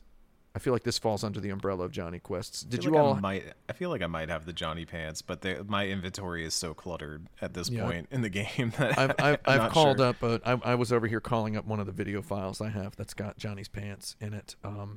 So it's like I got Johnny's pants, and you get them during a side quest where you're sent to get like one of Carrie Eurodyne's guitars or whatever. No. What, I don't know what the side quest is. It's not Ballad of Buck Ravers, is it? It's not the one where you deal with the samurai vendor, like the guy who knowledge checks you on all of Samurai's old shows and stuff. No, right? no, it's one that is tangential to that, but not necessarily unlocked by it. But it's just a gig where someone wants you to go get a guitar, wants you to steal Carrie Eurodyne's guitar from some guy's vault, right? And you go into this house. This big old house, this fancy penthouse apartment where you got to sneak in, and it actually feels like a little fun detective mission, a no combat mission that you get a couple Johnny quips where, Johnny's sitting on the stairs iconically at one point in this mission. If I can call up an image of that. Like Johnny's sitting on the stairs, and Johnny's all upset that this person whose house you're going into is a rich person. Number one, they're a rich person. And number two, they are a Carrie Eurodyne fanboy, right? So you're in a Carrie Eurodyne. I'm just dropping screenshots in the chat here if you are looking at him. So he's a Carrie Eurodyne fanboy, and he's got all sorts of Carrie guitars and Carrie items. And Johnny's just sitting here, all upset, because Johnny's looking around and making all these quips like, what does this guy like Carrie so much for, right? And then in just this depressing little moment, like Johnny's pants are just in a they're just in a suitcase sitting in the bedroom, right? But Carrie's guitars meanwhile are in this big beautiful hermetically sealed sort of vault, where it's there's all this samurai related paraphernalia. Yes, and you get Carrie Eurodyne's guitar that you then have. That's the mission item you have to drop at the drop box for the invisible mission giver to give back to you. So it's like the fact that you find Johnny's pants there. So it's like even digging further into the authenticity, the legendary equipment, right? The getting together your Dragon Quest suit of armor. You get Johnny's gun through this mission as well. It's Lodo's sword, right? So like the fact that something like Johnny's pants is an optional secondary, like basically a throwaway item during a quest where you're getting Carrie Eurodyne's guitar. So you do have ample opportunity to have it. And in my experience playing the game, I did do this quest long before it was possible to do the Johnny Silverhand quests, right? So it's like I'd done this. So I did have a tiny little nugget of Johnny Silverhand backstory building just kind of lodged in my brain based on his comments, his cynical comments made in this penthouse apartment where he's like, look at all this stupid stuff this guy's got. Why does this guy like Carrie so much? Carrie's not that great. And then, his pants are just in this depressing, dark corner of a room. This guy owns a pair of Johnny Silverhand's pants and doesn't have them framed on the wall or whatever. And then you get Johnny's shoes in a locker in another mission. You remember this? So it's like you can get Johnny's shoes in another mission. I had accidentally gotten the pants and the shoes before I kicked off the Johnny quest, where I got the sunglasses and then the jacket. And then at the end of that mission, you get the gun. And then at the end of that, you get the car, right? So you can get the car. There's an option to get the car. Yeah. I got the car through is there such thing as a good role playing in a video game that locks content based on role playing decisions? But through is it really skillful role playing, or did I just act naturally? Again, authenticity conversation. I did get the car. So I had the car, the sunglasses, the jacket, the pants, the shoes, the shirt, the gun. Did I say the gun? I had the entire legendary Johnny set by the end of this mission where we're still talking about with Rogue, right? So the Rogue mission, should we talk about the Rogue mission? Let's move through the Rogue mission. So we get to this point where we meet up at the docks and we're stalking around this place. We get in there, we get some data that we need to find. We have a very standard sneaking stealth shooting mission. Very, very like Deus Ex. Do you want to go in the front door, or would you like to go in the back door? Like it's I like doing a little bit of both. You go in the back door, but kill everybody. Yeah, I go in and short circuit everybody around and just kind of like slowly throw my head fireballs at everybody. That short circuit, man, what a buzz! There's nothing like it. There's nothing like it. I mean, it's like literally a buzz kill. But also, it's a buzzkill. Once I discovered it, I spent way too much of my review talking about this because I'm ashamed of myself. Like I became a shock goblin at some point, and I just I just never really meaningfully engaged with the combat systems in the game, and it's again we talk about opportunities a lot, in criticism. It's like there was an opportunity to have some real fun, cool level designs that an idiot jerk like me didn't just undermine, right? And like it's jumping into the cameras and throwing magic spells at people.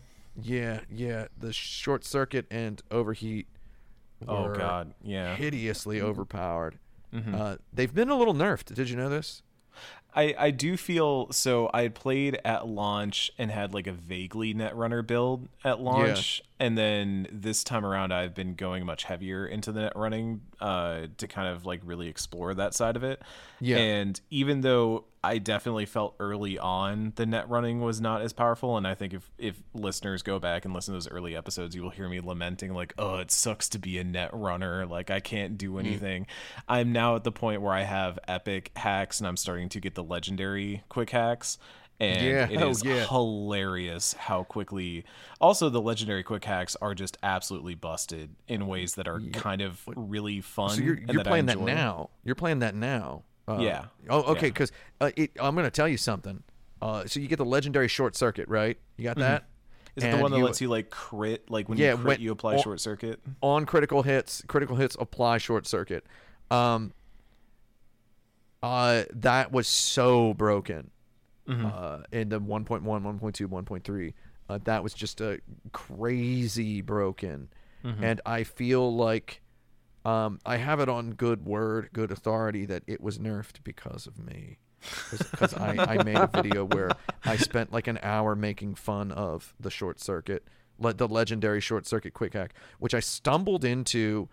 And so what was nerfed was there are several items that apply bonus to crit, right? They apply crit bonus, like higher chance to proc. Yeah. So I managed to, using just a few items, jack my crit chance up to 126%, which meant every single shot. And then you use a machine gun, and you are just one shot crit damaging, short circuiting everyone you shoot. And it was the stupidest looking video game I've ever played in my life.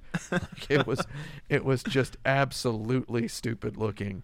To be just walking through the mission with a machine gun, just a big old machine gun and affixed to the bottom portion of my screen, shooting them with your hacker bullets. And it was silenced, so it counted as stealth. So just shooting people, and everyone's dying in one hit.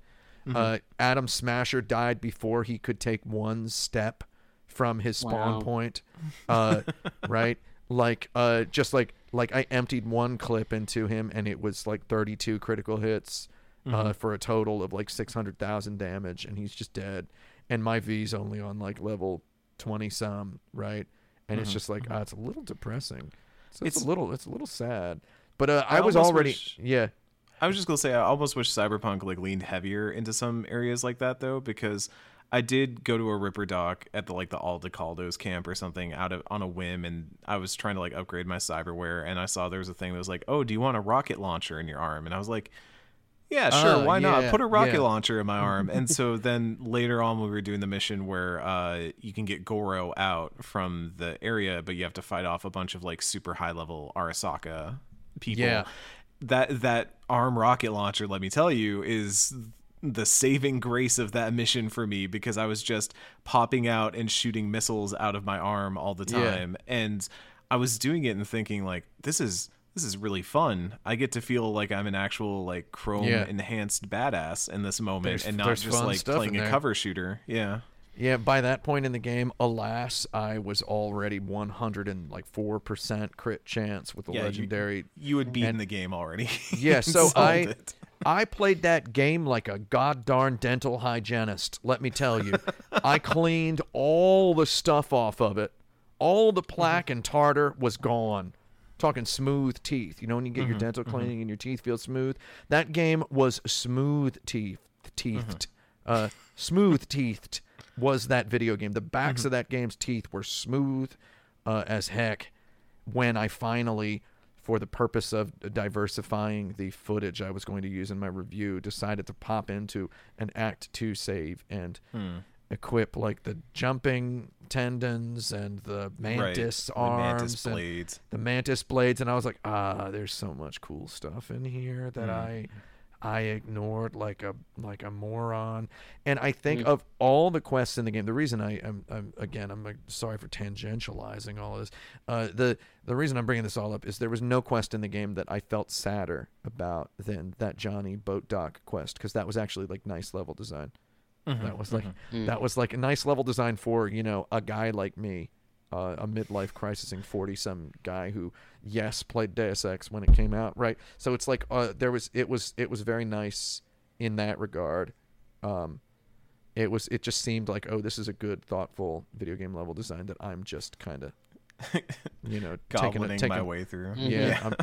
I'm just kind of just pouring I don't know what I was trying to think of a fun phrase there. I couldn't. I'm just pouring garbage all over this. I'm just littering the floor. The TikTok of the game designer like watching people put the different shapes into the hole on the bucket, and they keep putting the shape in the same hole over and over again, and they're like, no, please, no. I recall the first user experience design meme I ever saw, where it's like a guy with a glass of water, and it's like, here's user experience, and the guy's trying to suck the water out of the bottom of the glass, right? Like that really is how people end up using your products.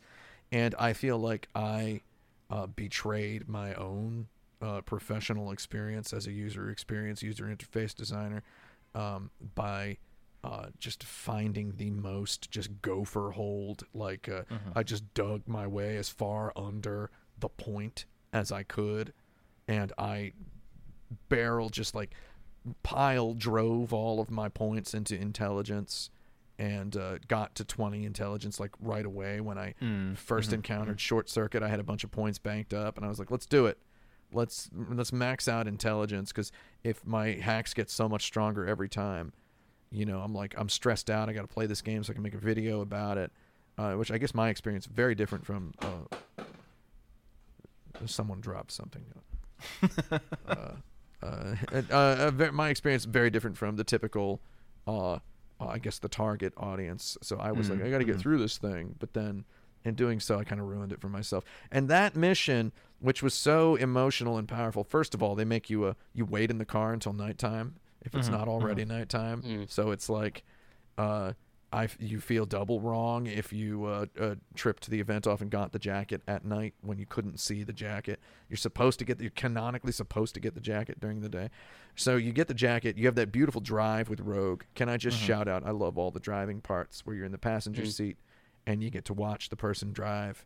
Rogue's got that cool Quadra car, which has that nice light up red Apple Watch Ultra night mode looking interior to the car. Like she's got that, it's like she's got that cyberpunk as heck looking automobile, and you get to drive in it. That was a very beautiful drive that I made. I made use of that footage a lot in my video as well, because there's really good footage there. And then, she's like, well, we're here. Might as well wait till nightfall, she says. And you're like, okay. And then you wait, and it's nightfall, and you sneak through this mission, and it culminates on a boat, right? You get to the boat where you're going to meet the guy. And Johnny, again, I had already killed everyone on the boat, right? Because before even getting on there, I had electroshock goblinized. I'd killed everyone in the whole place. Nobody saw me. My stealth points were through the roof. It's like, calling that stealth is so sad, Remember the first time you play Assassin's Creed and you're just like, oh, stealth is real easy in these games. It's not like Metal Gear Solid. It's like we're now even further away from the pure vision of the original Metal Gear game. So it's like, that's stealth. I get to the boat, and Johnny goes, he's shooting at me with my own gun. I love that bit where he's like, that's the sound of my gun. I know that. Malorian, is that the name of his gun? Malorian? I think that's the name of his gun. His gun is... Yeah, he must have been a fan of Mandalorian. I was going to say, that sounds like a Borderlands name, but I might be wrong. I think I'm thinking of a different... Yeah, the Malorian. The Malorian arms. Yeah. Yeah, that was a case of me in shame, pretending not to remember something. It's the old video gamer's instinct, right? I was asked at a dinner recently. First of all, can you imagine me at a dinner? I was asked at a friendly dinner, the formal attire. Okay, it had been released into the room that a YouTuber was present. Okay. Oh, okay. So your worst nightmare. word had gotten around the castle that a YouTuber was present in the society company. Oh man, my girlfriend has been in the bathroom for like so long. I have to go to the bathroom so bad, but she's in there. So I've been trying to go to the bathroom. I drank 2 liters of water, and a cup of coffee and a Canadian Tylenol, 2 Canadian Tylenol. So word had gone around that a YouTuber was present in the Polite Society company, and I was asked in confidence, "Any good video games coming out this fall?" And I was like, immediately in my head, I'm like, God of War Ragnarok's going to be pretty good, I guess.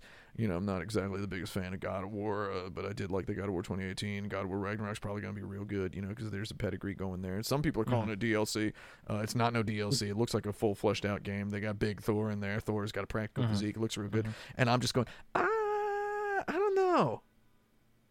I think the God of War game is coming out.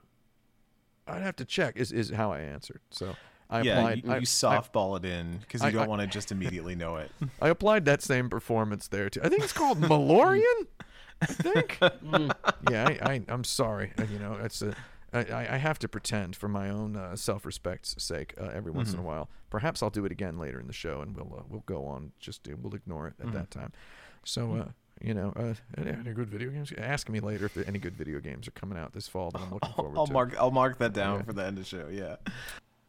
So we jump back in, and after we've gotten up to the boat and we've fought the dude that has Johnny's gun and take him down, we have kind of a standoff. Grayson here starts trying to play both sides. You know, he's like, oh, why do you think Rogue wants to find Smasher so bad and stuff like that? Yeah, why does she? I don't know. Why not? It's not really too compelling a question that he poses.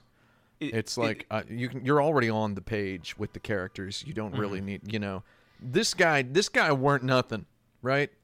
He seemed like such a patsy. He's such a middle loser. Guy. Yeah. Such a middle dude. He's the if you've ever seen A Christmas Story, and there's the bully with the yellow eyes that tortures the kids, and then there's like the other guy that just kind of like eggs him on, is like, yeah, get him. He's that Absolutely. guy. Yeah. So absolutely. I shot him. Oh, you shot him? Oh, I did really? not care. Yeah, no, I just blasted him. I'm always hyper aware of the idea that there's just something in it. If I'm nice, I let the guy live, because I was like, if he tries anything, I'll just shock him, right? I'll just electrocute him. You have the brain. If he tries anything, if it turns into a little battle, I'm not afraid of any gameplay in this game. I ain't afraid of no gameplay, right? So it's like I let him live, and he offers you the something good if you let him live, right? I knew it was a car, so right? I knew it was a car, so I shot him. Yeah. Ken cannot drive, and also can't drive in this game, but also cannot drive. Oh yes, so you're driving. You ain't driving missing bad in much. this game. It's not a motorcycle. You ain't missing much with that Porsche. It is not a good car in the game. In real life, you know, except no substitutes. In this game, who cares? I was your motorcycle. What'd you drive? Did you drive the regular old motorcycle or what? The Jackie's one. Oh, Jackie's bike's nice. So Jackie's bike is wonderful because it's kind of slow, right? So it's like it's got this nice. It's like the speed that the world is optimally traversable at, given the geometry of the world. So it's like the right vehicle. I believe it's the correct vehicle to drive. I rode the stupid Akira bike, which was like $20,000. That I didn't care about anything else. And it's like, do you feel like the experience of being able to see yourself on the bike also just contributed very meaningfully to your playing the game? Because I did. I felt like being able to see myself was like, I wanted to see myself. Ken hated every time I drove in first person because it freaks him out. It's I've driven a real car in real life. I don't need to drive a car in a video game in first person. Right? I drive third person motorcycle, but first person when I'm in an actual car. Because first person motorcycle is too much for me, but I don't know, when I'm in first person in the car, I kind of like being able to look around and see passengers if I have them, and like being in there when I'm driving like the Behemoth from was it Claire's side quest, the street racing stuff. That stuff, like I like driving first person in that car, or like in the Delamain car, but not on a motorcycle. I've got a lot of first person motorcycle footage over here that I was using to test my 3090 with. It's a thing. It's a genre of entertainment in itself. That one I do not particularly like. But anyway, you get the car if you spare the guy, and the fact that in order to get the car, you have to disobey Johnny 3 times. He's like, just shoot this guy, right? And you're like, no, well, let's hear what he has to say, Johnny. And then it's like, no, kill him, he's a liar. It's like, no, Johnny, let's keep listening to him. Kill him, he's Smasher's friend. And then you say no, and Johnny's like, I hate you, V, you jerk. You said you were going to do this my way. And then the guy's like, I'll give you something good. And then you go over and you lower the crane and you get in. It's Johnny's car. Johnny freaks out. He's so happy. It's the happiest you've ever seen him in the game, right? at that point. He's like, oh my God, it's my car, dude. He's so happy to see his car, right? He's just mind blown, overjoyed, gets in the car. He's like, come on, V, let's open this bad boy up. Let's go for a ride. Yeah, I love it. Right? And then Rogue is there, and she's not in the car. I actually got a horrible glitch the first time I unlocked the car, where I was unable to leave the garage, and I had to redo the whole quest to get the car. Oh, jeez. Because the door just closed as we were leaving, and then it wouldn't open. And then Rogue is out there slowly walking away while the car is trapped in. Doing the Rogue walk away. Yeah. It was quite poetic to see Johnny trapped in there. To see everybody trapped. But then, so it's like you get the car, he's so happy, and it positions the fact that you, again, this kind of hammers on the authenticity theme of the authenticity, the origins of all of the legendary Johnny items. If we consider the car, if you've played the game the way I did and you had naturally just kind of poked in and out of some gigs leading up to doing the Johnny side quests, you've obtained the shoes, the shirt, the pants, and then through doing the Johnny quests, you get the sunglasses, the jacket, and then in that same quest you get the gun, and then finally the option to get the car. Is there an option to not get the gun? There's not, right? No, I think you get the gun no matter what. Regardless. Okay. It's kind of poetic that it ends up being the gun that the game wants you to like shoot the guy with if you can. So shoot him, kill him with Johnny's gun, and then when you kill Adam Smasher, eventually you're probably going to kill him with a legendary quick hack short circuit imbued 126% critical hit, just like machine gun that you picked up from a guy that had a high crit chance innately. That was at like 36. That's probably how you're going to actually kill Adam Smasher, which is a way, Johnny as an anarchist, he wasn't really the most computer hackery cyberpunk person, which is good because cyberpunk is not all computer hackers. There's lots of types of dudes in cyberpunk. Johnny's the rocker boy type, so he's not necessarily though you get to be the computer hacker in Johnny's life there by hacking the final boss that way. But it's like you get the car at the end, and it's I believe it's like a sublime little capstone to the acquiring Johnny's personal effects. I feel like it's a nice capstone because, and if we go through this theme of every single item that you get has a very downbeat moment to it, except for the gun, because the gun is like, get the gun and kill him. The jacket is like the jacket is like, is this the real thing? No, of course not. The sunglasses, Johnny claims them. The pants are in a depressing place in a mission where that is where there's a shrine to Kerry Eurodyne's guitars. The shoes are in the bottom of a locker in a quest completely unrelated to anything. Some collector of shoes has Johnny's shoes. And then the fact that in order to get the car, you have to betray Johnny, not betray him, but you have to just not listen to him, ignore him. And then you get the car, and he's so happy. And getting the car increases your affinity with Johnny, which have we mentioned that? We haven't mentioned that. Yeah, there's like a number affinity with Johnny that is ticking up and down. There is a number on the pause screen that shows you how friendly you are with Johnny, and I think it caps out at around 60. I think it's something that's in that ballpark. And in order to get that, you need to do all of these major tent poles correctly. Like you need to get the right tattoo during the Bender sequence, the Johnny and V tattoo. You need to get that one. You need to go on the date with Rogue. You need to go through the side quest to play the show with Kerry Eurodyne. You need to get Johnny's car. You need to accumulate all of Johnny's clothes. You need to nail all that stuff. And getting Johnny's car kind of helps you nail that stuff. And when you the fact that to get the car you have to go against Johnny's wishes multiple times, and then he's happy, it actually, game mechanically and narratively, makes sense that this really boosts Johnny's affinity for you, because Johnny realizes that giving you the body is probably a good idea because you are better at knowing Johnny than Johnny is at knowing Johnny at this point, right? You are more helpful for Johnny than Johnny is in that moment, right? So I feel like getting the car, very nice moment, and I feel like if you miss the car, then how do you get to Johnny's grave if you miss the car? Do you just have to get there yourself? You just get on a bike, you just get on a bike and go. They drop a pin. So I poetically drove Johnny's car to that does have a better, and Johnny's a little bit leaner. And while you're on the drive, Johnny's talking to you about the car, right? He's like, I got this car in 2020.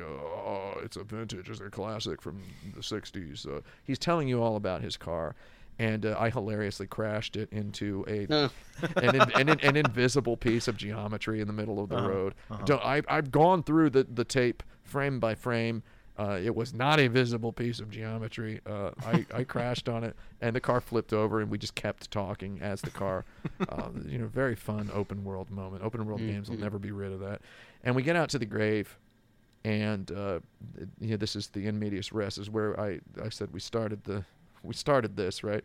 You're at Johnny's grave. His real jacket, his real shoes, his real sunglasses, they're all down there. They're all down there. But you're not going to dig it up. And Johnny's like, my grave is a junkyard.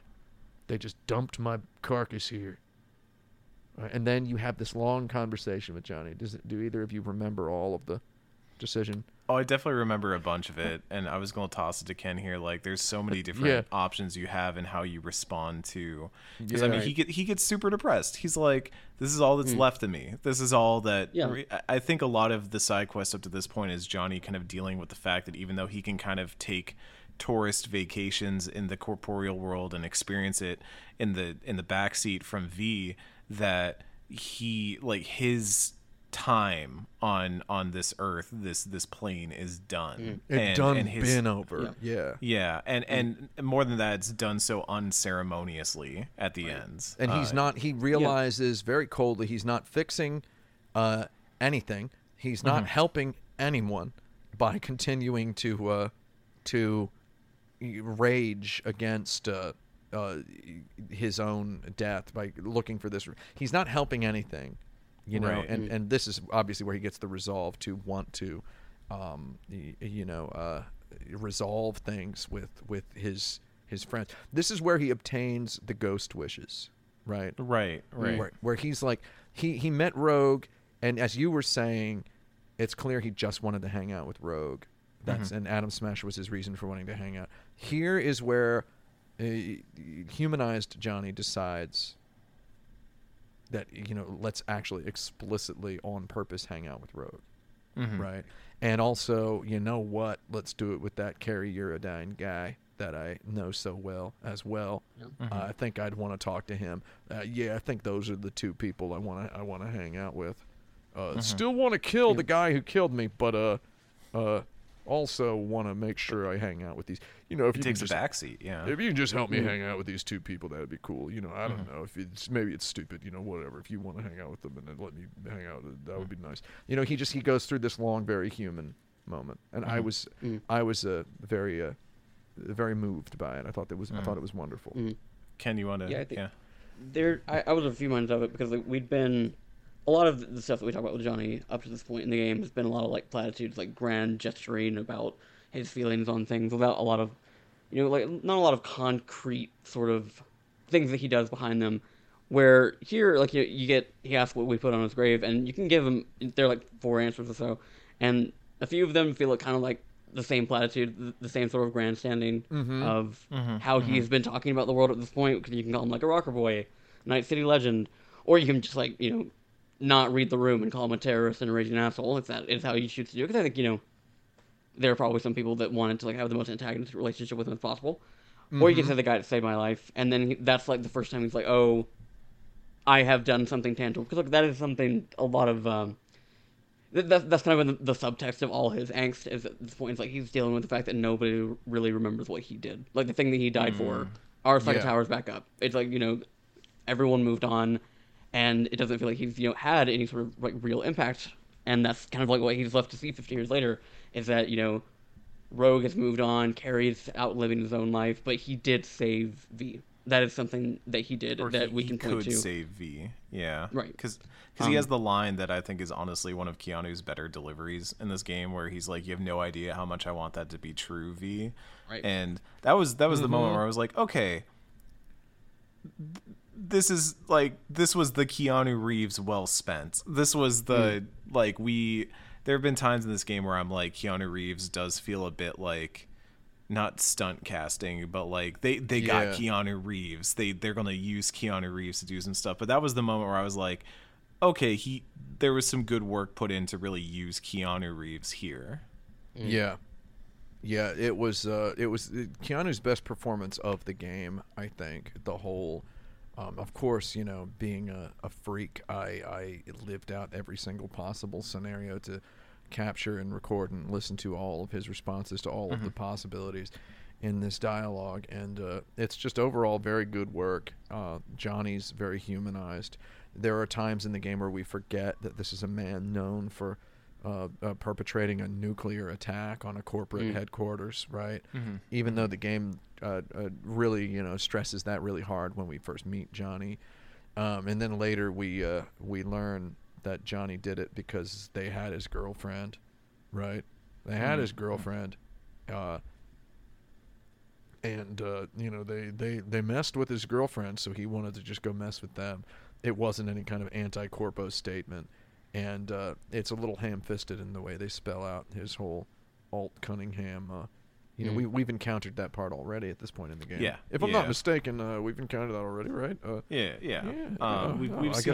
We've seen all the alt stuff, and we talked a lot about how that felt very much like Johnny trying to center what was happening with Alt on himself. Like he was the center of that. Like they're trying to get Johnny. This is Sokka getting back at Johnny, and really there were much greater things going on, and Johnny's just one smaller part of the big pie. Yeah, in a way, it's a sort of realistic characterization of this man who this very, very male character who is going to be centered later in this optional but integrally important midlife crisis narrative, right?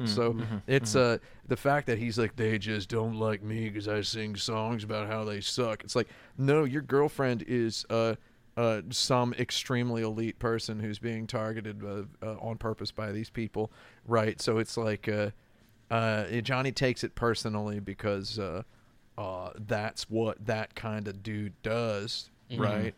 And it's revealed that even for all the anti-corpo politics, whatever happened to him in the war that comes to a head in his music, and his gesticulations and his waving a gun at the crowd at his final show, like whatever all of that actually really is, the game is sweetly, if a little ham-fistedly at that point in the Alt Cunningham flashback, communicates to you that it was all personal for Johnny. That his terrorist attack, it was personal, more than it was anything else. His manifesto that he wrote up, that we have Jesse from Final Fantasy VII say, who wrote this, right? Like all like that. I mean, that's literally Jesse from the Final Fantasy VII remake. Yeah, I only just now made that connection, and now I'm just like, oh, yeah, I didn't realize until I was making my video that it's like, oh, that's Jesse, and she says. She questions your mental state while unlocking a door, which is the same thing she does in the opening mission of Final Fantasy VII Remake to Cloud. She's like, you sure this guy's all right? And she's opening the door. It's like, wow, that's interesting typecasting. So it's very interesting. It's like, we got an actress who can pull off computer hacker opening a door while also commenting on whether this guy's okay or not. So it's like, it's really, I don't know. It's an interesting little connection I made there, but it's, so it's like, it was all personal for him. The manifesto that is alluded to by the quite excellent voice actress as being weird and over the top and inauthentic, it turns out was just an inauthentic veneer placed atop the fact that Johnny wanted something to be personal, but as this manly machismo macho man, he didn't want to say this is personal. He didn't want to admit it was personal, especially because he was committing this terrorist act with his erstwhile lover, Rogue. His could have been great love of his life if he had just gotten over himself and allowed himself to welcome into his life a woman who is as powerful as he wishes he was, right? Which is the core of their relationship, which is again like deepened and strengthened with all the science fiction ghost stuff that goes on. So it's like the fact that he's like he's like posturing for her while pining for the woman he lost. And he's by pretending to be some anti-corporate anarcho rocker, when really he's just torn in multiple directions by just his inability to effectively communicate with women, I found that just kind of a very affecting thing. And the fact that at the end here in the junkyard, he's, you know, I had fully marinated in all of that while just, you know, playing the game. You know, I played it at a nice, slow, leisurely pace, even though it was shocking everybody in all the missions. Like I had fully marinated in that at the time. He's sitting here and he's like, I kind of, you know, maybe I should hang out with Rogue, right? And he's like saying that. He's like, maybe we should talk to her. Just like to, you know, talk to her. You know, if you can just call her up and ask her out on a date, right? I thought that was just a very sweet, nice little thing. And the fact that there are, in order to win that dialogue, you have to not platitudinize Johnny, right? Exactly. Yeah. But you also have to not super antagonize him.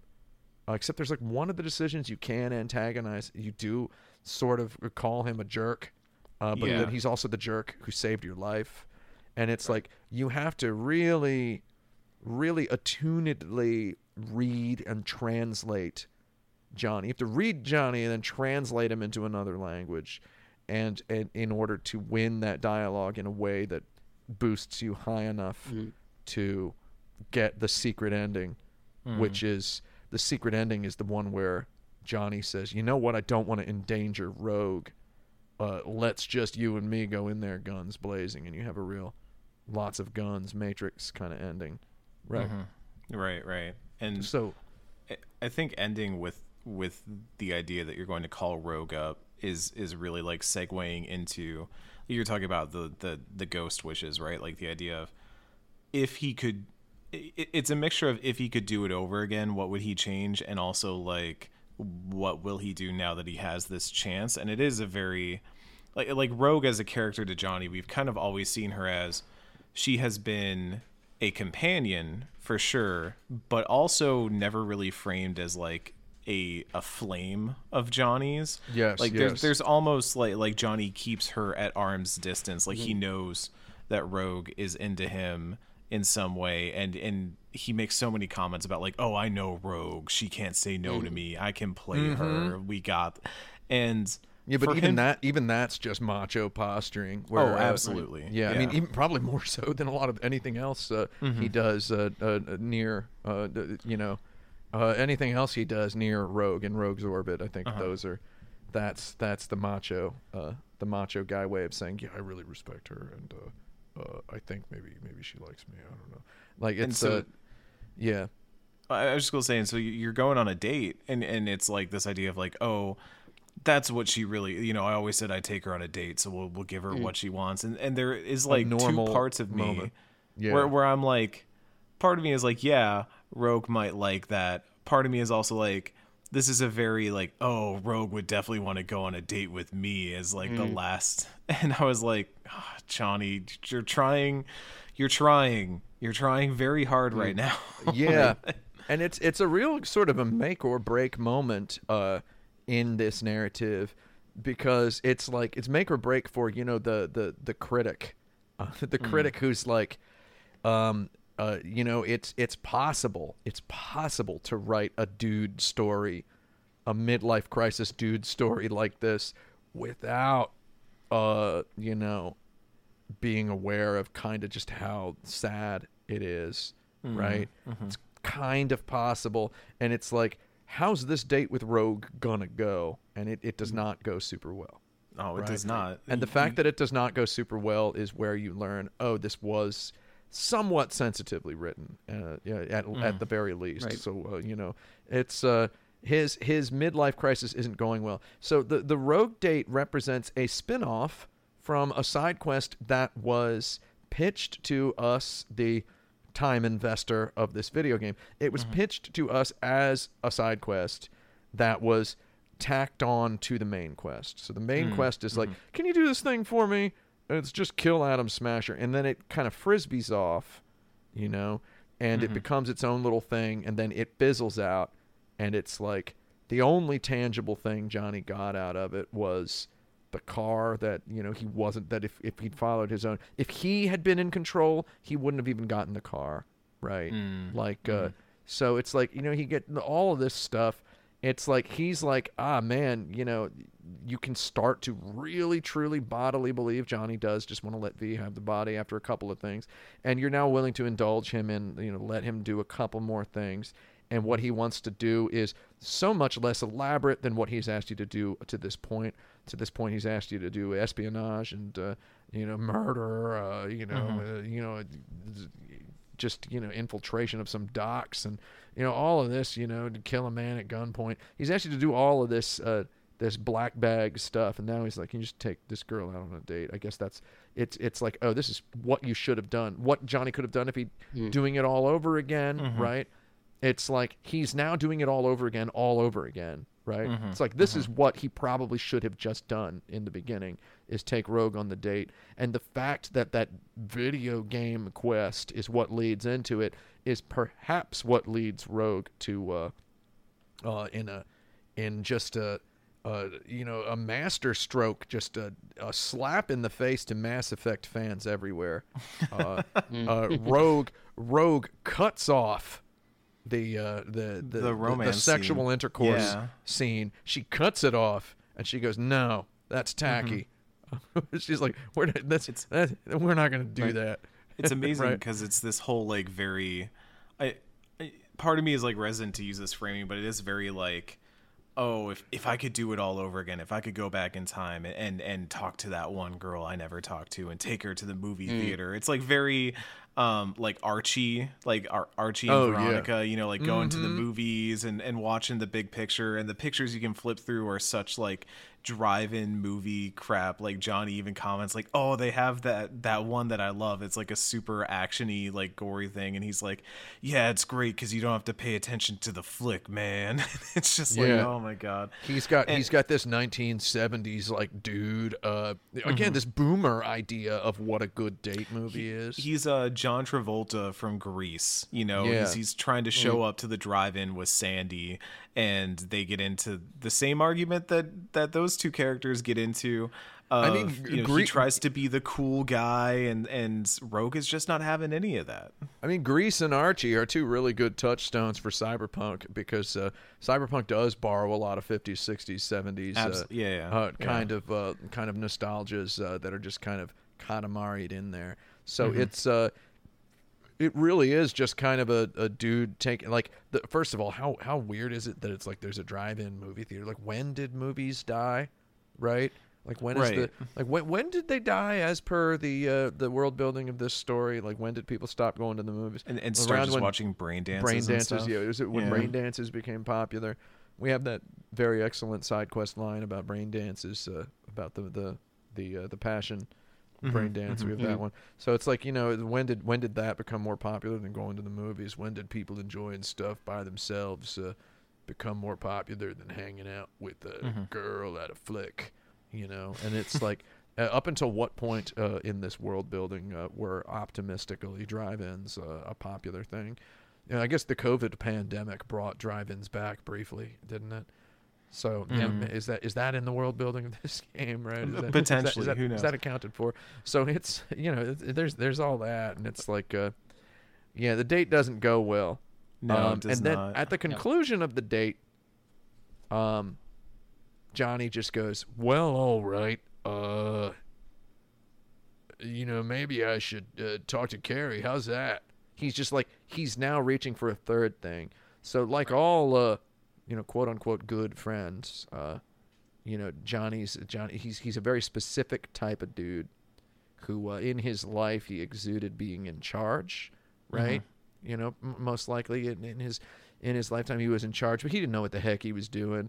And now that he's removed corporeally from his own life, the decisions he makes are all just kind of fizzling out, and he's learning that he is right now, you know, being John Malkovich, windowed into a world that, whether it needs him or not, has nothing to do with it. It is a world without him, right? He is right now looking in on a world that does not have him, and he has now learned in triplicate, 3, you know, quick little beats. He's seen that this is a world without me. Do I want to continue to try to be in this world, right? By telling you to pull the trigger on the guy, let's kill Adam Smasher, and I want to see Rogue do it. That's proof that I'm here. It's authenticity. Am I authentically here in this world? Is this a world with me, or is this a world without me? Rogue, perhaps soured by the video game side quest that led into our date. It was only after accompanying our mans here through a video game as heck video game quest that she decided that she was asked out on a date. Perhaps if she'd just been asked out on a date, it would have gone better, right? There's that kind of sublimely plays into it. I feel like that was, whether that was intended by the writers or not, I don't know. Though the date is bad, perhaps because she had to do some video game stuff to even get asked. That's that's one thing. And then at the end of it, he's like, okay, let's try this one more thing.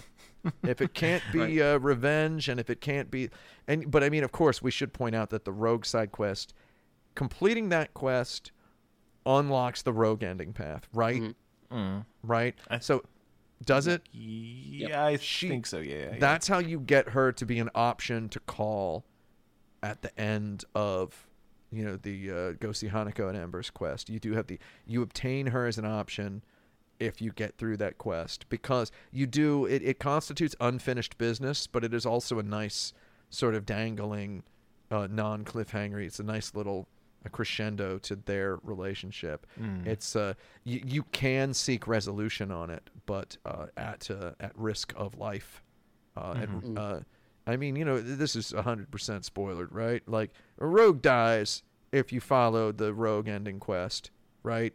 So she dies. So like the only way to resolve your story with Rogue, the only way to resolve Johnny and Rogue's story through any tender moments whatsoever is to just get on an on-rails segment that results in her brutal death at the hands of Adam Smasher. So it's there is a little bit of a resolution that comes before that.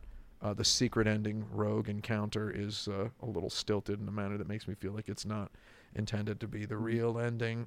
So the secret ending does feel a little ingenuine, which is not not for the best, I think. The thing I wanted to bring up about the Rogue stuff specifically with the date, and I'll pitch this over to Ken too, because I think you have some thoughts on this. But what Rogue says after you start to have intimate moments with Rogue, and then she like pushes Johnny/V back, is like, it's not right, it's not fair, and you can kind of be like, oh, what to V? Like, it's not cool to do this to V. And Rogue brings up, no, it's not fair to you, Johnny. Like, it's not unfair to Rogue, and it's not unfair to V. It's unfair to Johnny, because Rogue explicitly is like, I was trying to be the old me and like give you this moment, give you this night, and I can't. I'm not that person anymore, and V can't really do that for you either. And it wouldn't be fair to try and prop you up with this fantasy that you can still just recapture those moments, and that is a gut punch of an ending to this quest. And Ken, I think you had some thoughts on that too. Yeah, so I'm a few minds on it, because like it plays into like I think we might have kind of glossed over earlier, like on the ship, where Rogue is kind of like implying to V, who is in control of the body at this point, that there is something bigger than Smasher. Like, Johnny's very insistent, like, oh, I know what Rogue needs. She needs to go kill Smasher. That's her unfinished business. And here she's talking about, what Johnny thinks of her is, that's 50 years in the past. Like, he is trying to resolve things with somebody who has had half a century to kind of like move on and become a new person, have new problems, have new worldviews, and this ending is like kind of more explosive on that front. I think the Carrie stuff as well, we'll get to, kind of ends on a similar note of like one character being upset by like sort of these references to her past, where another character becomes more enticed by that, like more enticed by like, oh, here is this thing that is going to beckon back to 50 years ago. And again, like I was saying earlier, like there's this miscommunication between like 4 different people happening here about like what everyone wants and is getting out of this. And again, like we were just saying, like you can only really resolve or even talk about in any more concrete way the Rogue stuff if you take that ending that does ultimately lead down the path it does. And so I just think it's like an interesting thing because like we're gonna leave this quest line. Johnny's gonna be like real pleased with himself. He's gonna be like, oh yeah, I fixed Carrie. I gave Carrie the thing he needed, not realizing that Carrie walked away, kind of messed up about everything that's happened right now. So because I think like in terms of like my vision of this game's story and the ending that I choose, like I think it's very important to me to recognize that Johnny is not accomplishing what he thinks he is. He's very certain of himself. He thinks he knows these people, that he can manipulate everybody, and that he knows exactly what these people need and want, and that he's not really going to get the awakening to like what is actually happening here until it's too late. Which is why the Johnny ending path, if you let Johnny keep the body at the end of the game, it's kind of thoroughly sad. His ending for like a million billion reasons that we need to get into. But it's he doesn't accomplish anything, and then V lets him have the body at the end, and I feel like that's if I can just say it, that's the wrong choice to make as the player of the game. Like it is very spelled out to you. And past a certain point, it's no longer a personality test asking you the question, "Do you love Keanu Reeves?" It's like it's like a "Did you pay attention during his quest line at all?" And it's like he's not getting what he wants, and he can't get what he wants, but he thinks he got it. And then, but you do have that moment of humility, like when you tell him you're going to let him keep the body at the very end, if you choose that, he's just like, "What? Are you serious?" Like he really doesn't want it. Right? Did anybody else get that point? Like, so it's he's like, I can't fix it with Rogue. Let's hang out with Carrie, right? Let's go see how Carrie's doing. I hear Carrie's having a rough patch in his life. I can fix Carrie. Let's show up and mess up Carrie's life a little bit. Yeah. Let's jump in and meet Carrie, and then even that doesn't go. That goes better than the Rogue thing because. Johnny's rather than getting something for himself, they do ultimately have a samurai reunion gig, the likes of which no one in the world would have ever expected. Bands don't get together again after 50 years, right? So the fact that he pitches this reunion gig and it happens, but you can't have the full band because you have to choose you have to choose one of the people. That's very smart. That's another. They really kind of give you multiple flavors of incompleteness to Johnny's wish fulfillment, right? So the whole, you got to choose which one of these band members you want. You can't have the full band. We, the player, have never really seen the full band playing a show from a first-person perspective. Looking at the band, we've been POV on the stage, but we've never really looked at the band as a spectator. So it's like we don't really know the full shape of what the band looks like, but it's like we know that it's incomplete. Johnny's not super disappointed when that happens, but they do play a show, and it's almost like Johnny's like the tangible, the lasting, long tail impact of that side quest on the world of the game is there are people in attendance there who get to say they saw Samurai get back together, right? But there was just some weird guy playing the guitar, and the drummer wasn't there, right? And it's like that's basically it's just kind of Carrie, and so it's like when you consider that, I think that's really interesting, because it's like to the spectator, it's like I guess it was kind of they played Samurai songs, I guess. It's seeing the band back together, but it's not even the band like. To use a really like dumb and revealing example of my own, I love the band Taking Back Sunday because they were huge for me when I was growing up, and that band is not the same as it was back then. It'd be like trying to see like the Eagles or something now. Like it's not the same personnel. It's not. You can see the band that is touring under that name, but even in this like wild wish fulfillment moment, you can't have the perfect recreation of what they originally had with Samurai. It's just impossible. Yeah, I've got a weird example of that, which is like my favorite, one of my favorite bands. I'm not gonna say my favorite band. One of my favorite bands, Zazen Boys, is it's not the same people it was at the beginning. It's not the same personnel. It's one guy is left, right? And But at the same time, that one guy's previous band, Number Girl, is now back together after 20 years broken up. They're back together and playing shows with the original lineup, miraculously reunited, which is just bonkers to think about. So, yeah, so it's the one band that is the real continuing band is quote unquote inauthentic. You know, a little bit, maybe too much about rock and roll going on here, but it's interesting. So anyway, it's that replica stuff we were talking about again too. Yeah. Like, what is the authentic music that is coming from this? And I think that segues neatly into the Carrie stuff, which I can give you the floor a little bit to talk about Carrie. But yeah, we go sneak into Carrie's house and talk to Carrie, and obviously that is kind of a messy encounter. Oh, I love it. Yeah, it's there's a lot of feelings behind it, because, like, I mean, part of me gets, like, a little skeptical of it, because, like, how could you tell somebody with somebody just because they played a guitar, right? Like, that seems, that seems fake, but that's fine. But, I don't know. I probably could. I mean, I don't know. I've been in bands, full disclosure, I've been in about 26 bands in my life, too many bands. I know too many guitarists. I feel like that rings a little bit true. Sure, I feel like... And I mean, but that is a bad riff, though. It's not a very exciting riff. Sure. It's not a noticeable riff. Like, you would think something like a solo or like something with a little bit more personality, that's not the thing, just like the part in Johnny's ending where the kid is like, I've never heard anybody play Silverhand like that before. It's like, what, you've never been to a Guitar Center at like 3 p.m. on a Tuesday? Oh my God. The Guitar Centers in Night City have to be just filled with samurai riffs, the way that like Smoke on the Water is everywhere. Yeah, Lord. So my first, like, the thing my brain would immediately go to is like, oh, a crazy samurai fan has broken into my house and is playing my guitars and is playing my old songs. That is what, but he's like, he immediately wonders if that's Johnny, and I'm like, sure, okay, fine, I'll go with you on that.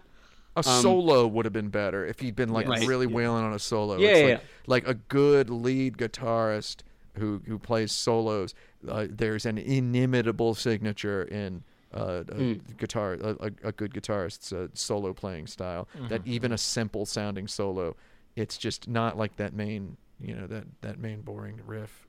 I don't know, not an exciting riff. I'm sorry.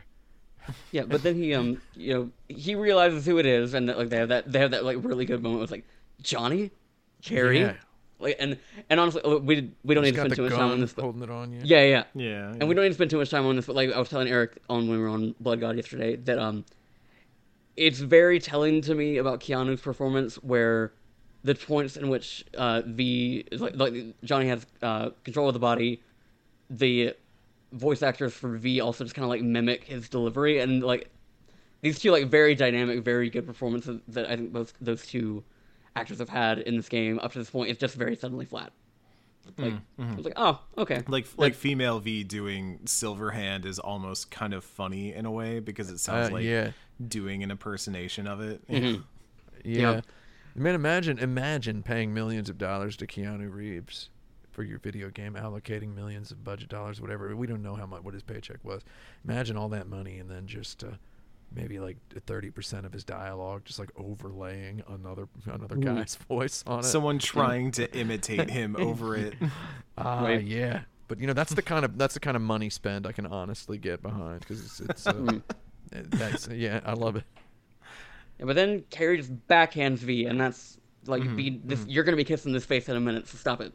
And then so like they have this moment where like, they're catching up, and Carrie is like in various stages of like excited, but then gets like very like pissed very fast, because I think like when you see somebody that you have not seen in a long time, the memories come back in waves, and you feel a certain way as you keep going.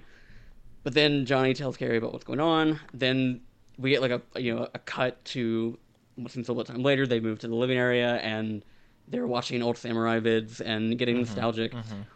We also ask about we can ask about this photo of a woman that's sitting on his coffee table, and that's his ex-wife.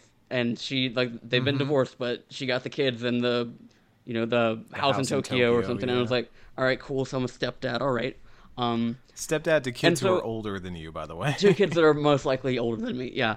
And that never goes away. Like that never goes away. They like the entire mansion is huge, but it looks like it just like a rager just got finished there, or carries like a this.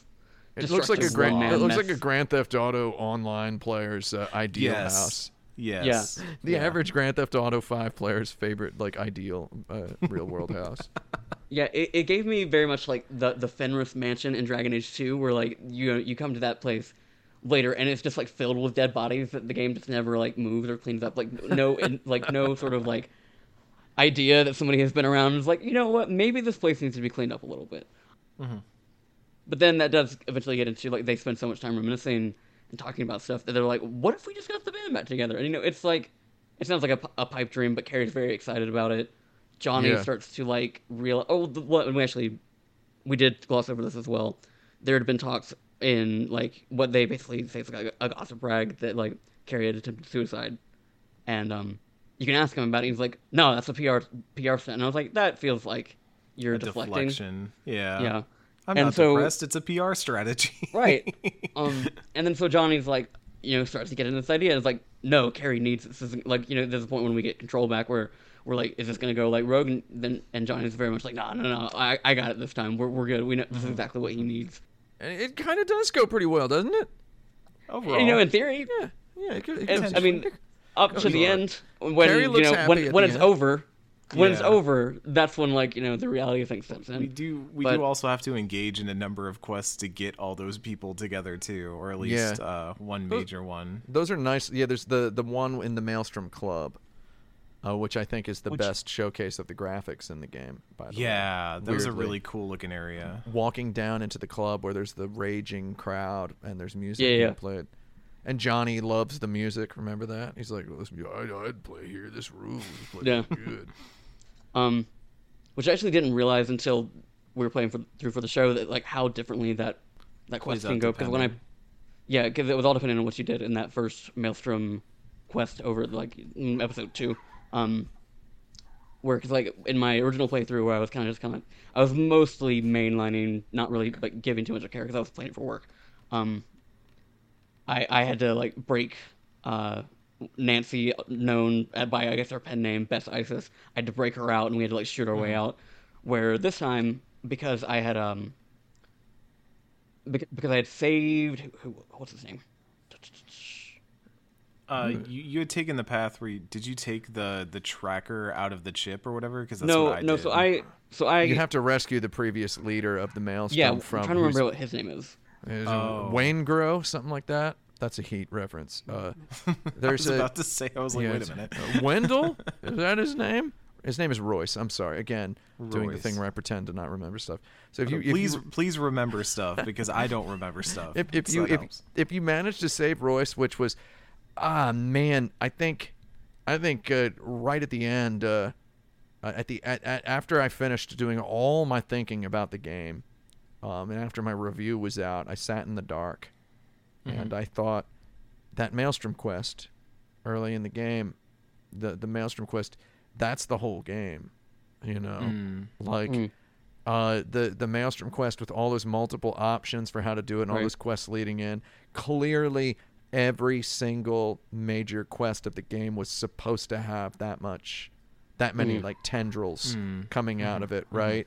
It was supposed to have that many tendrils, and that this Maelstrom Club where you go through with Bess Isis, that's where you finally get the payoff for one of the decisions you made in the Maelstrom quest. And it's if you freed Royce, it goes very well. He's like, hey, I remember you. You're a cool guy. Yep. I'll let you, here you go. Just have a good time. But if you didn't rescue him, it goes very badly, and it's actually the hardest fight in the whole game. I've done Yeah, I the remember being really tough. I've run the numbers. That's the hardest fight in the game based on like enemy level, the amount of damage they're doing. If you enter it as a person who's been just shocking everyone, not a whole lot of use for the short circuit right there in that kill box. It's a kill box, right? That's but also that's a neat and then you also have a really fun shootout on the way out, right? So it's it's a really good video game level that's just kind of seamlessly highway exit ramped right here in the middle of this long quest. And again, it's the final, it's the end point for that Maelstrom quest earlier in the game. It's a real good little quest right there with beautiful graphics. And after we get Bess Isis out, she kind of probes us a little bit because she's in there doing kind of a, in the middle of it documentary thing, and she is, I kind of like her whole vibe, and I was kind of like, this character, I wish we got more of this character, because the journalist, idea of former rocker boy turned journalist is so she's cool. one of the core cyberpunk tabletop RPG character classes, right? And one that we need to see in a DLC, I would assume. I would hope, because we only get like 2 quote unquote members of the media really in the course of this game, and both of them are just played off to be total scumbags. And I was kind of like, I get it. I get where this game is kind of coming from, and it has like it is punk, and so like disliking corporate media, I get that, and even just viewing the idea of like gossip rags is very punk and all that, but I was kind of like, I would have loved to have seen a little bit more of this character and just get some more of like that side of the world that feels very unexplored compared to other aspects of Night City. Media is so important in the cyberpunk genre in general. Like, it's I know this ain't no Toys R Us shopping spree here, but while we're on this topic, I'd love to say, man, I really it would be so cool if they did some cool DLCs of Cyberpunk that like don't involve Johnny Silverhand. They're not an origin. Knock on wood there. Like, I mean, just give me a little self-contained. Use that city. Keanu's back in the booth for this new Phantom Liberty, isn't he? Yeah. So. They're kind of before the word plot hole had the meaning it has now. I used to call that a plot hole. You get in a hole for your plot, and you're like, let's just keep digging this hole. And it's like, we're going to go back to this part before the conclusion. Let's not deal with the consequences. That's all for the sequel. The conclusion of the game, we can deal with that in Cyberpunk 2078. That was the Fallout 3 problem, right? Was Fallout 3 had a very definite ending to how that character dies, to the point that they wrote, was it Fox, the super mutant, was like, no, I can't go in there for the radiation. This is your choice, my friend. Yeah, absolutely. And then they had to find a way to write around that to put like post-launch DLC into that game. And I just really think a non-V character post DLC for Cyberpunk would be neat, and I think a journalist would be a cool. Like a complete standalone, like a was it Minerva's Den that did something like that in BioShock 2, where you played a completely different character and you just kind of had a little standalone campaign. Treat that city, that beautiful city they spent all that time working on, treat it like a game engine. Burial Sea is what I was thinking. Treat it like a game engine. And just take the city and give me new stories in there. So many of the side quests involve you turning a corner you've never turned before, going into a building you've never been able to go into before. And wow, it's a AAA video game in here, dude. Right? It's like, just do that for another building, or several other buildings. Have me a journalist quest, tie it into the mayor hacking stuff, Morgan Blackhand, whatever. Right? Like, link all that stuff up. The journalist, like, Bess Isis was actually a really neat little character, where it's like she's become a journalist, and it makes sense. And the journalism she's doing, while we don't linger on it, it's enough for me to get interested. I'm no Academy Award voter, I don't movies that are about movies or writers always win the awards, right? So it's like, I kind of wouldn't mind seeing we don't have too many AAA video games about writers or investigators, and we don't. It seems like there's enough little tantalizing hints in Cyberpunk that are like, a narrative like that could be really exciting. So I thought that during that Maelstrom segment, several times. And just to move it along through this next stuff, we get Bess Isis on board. We also have a bit of a problem with getting the other two, as we talked about before. 2 of the other band members, I'm scrolling to remember their names all of a sudden. Nancy? Denny and Henry. Denny and Henry. Where did I get Nancy from? That's his real name. Nancy is Bess Isis. Oh, Nancy's Bess Isis. That's right. Yeah. So Denny and Henry are having a bit of a spat. So one of them, I believe Denny is the one that lives near like lives in the same district as Carrie does, and he has that line about how like, oh, Denny moved here, but we don't really talk much, which is a nice little flavor text. There's you ever had a situation like that? I had a situation like that. I lived down the street from my I had a good friend for a real long time, and we hung out whenever we were in the same city as each other, and then I moved into the same city as him for 7 years, and I lived a mile away, and we hung out like 4 times. Ken and I once lived very close to each other and never hung out while we were there. Oh, wild! And Ken, See? I mean, that was still your don't know fault? why. Well, you it know was what my it is? fault. I was It's the- going through stuff. All right. It's the opportunity thing too. It's like if you lived in Hawaii, do you really think you'd go outside every day? No. Right, You'd stay right. inside and be like, I can go out whenever I want. You really yeah, think is- you'd go to the beach every day if you lived in Is Hawaii? your life going to change that much? Right. Yeah, it's like Your I've spent natural enough time in tendencies. Hawaii to know, maybe I wouldn't go to the beach every day. Maybe there would be days I just stay inside and eat ice cream and watch TV. Right? So yeah, that happens. So Denny and Carrie get that. They're a nice little embodiment of that. But also maybe they weren't really super good friends to begin with, and once the band is broken up, they don't really have anything to talk about.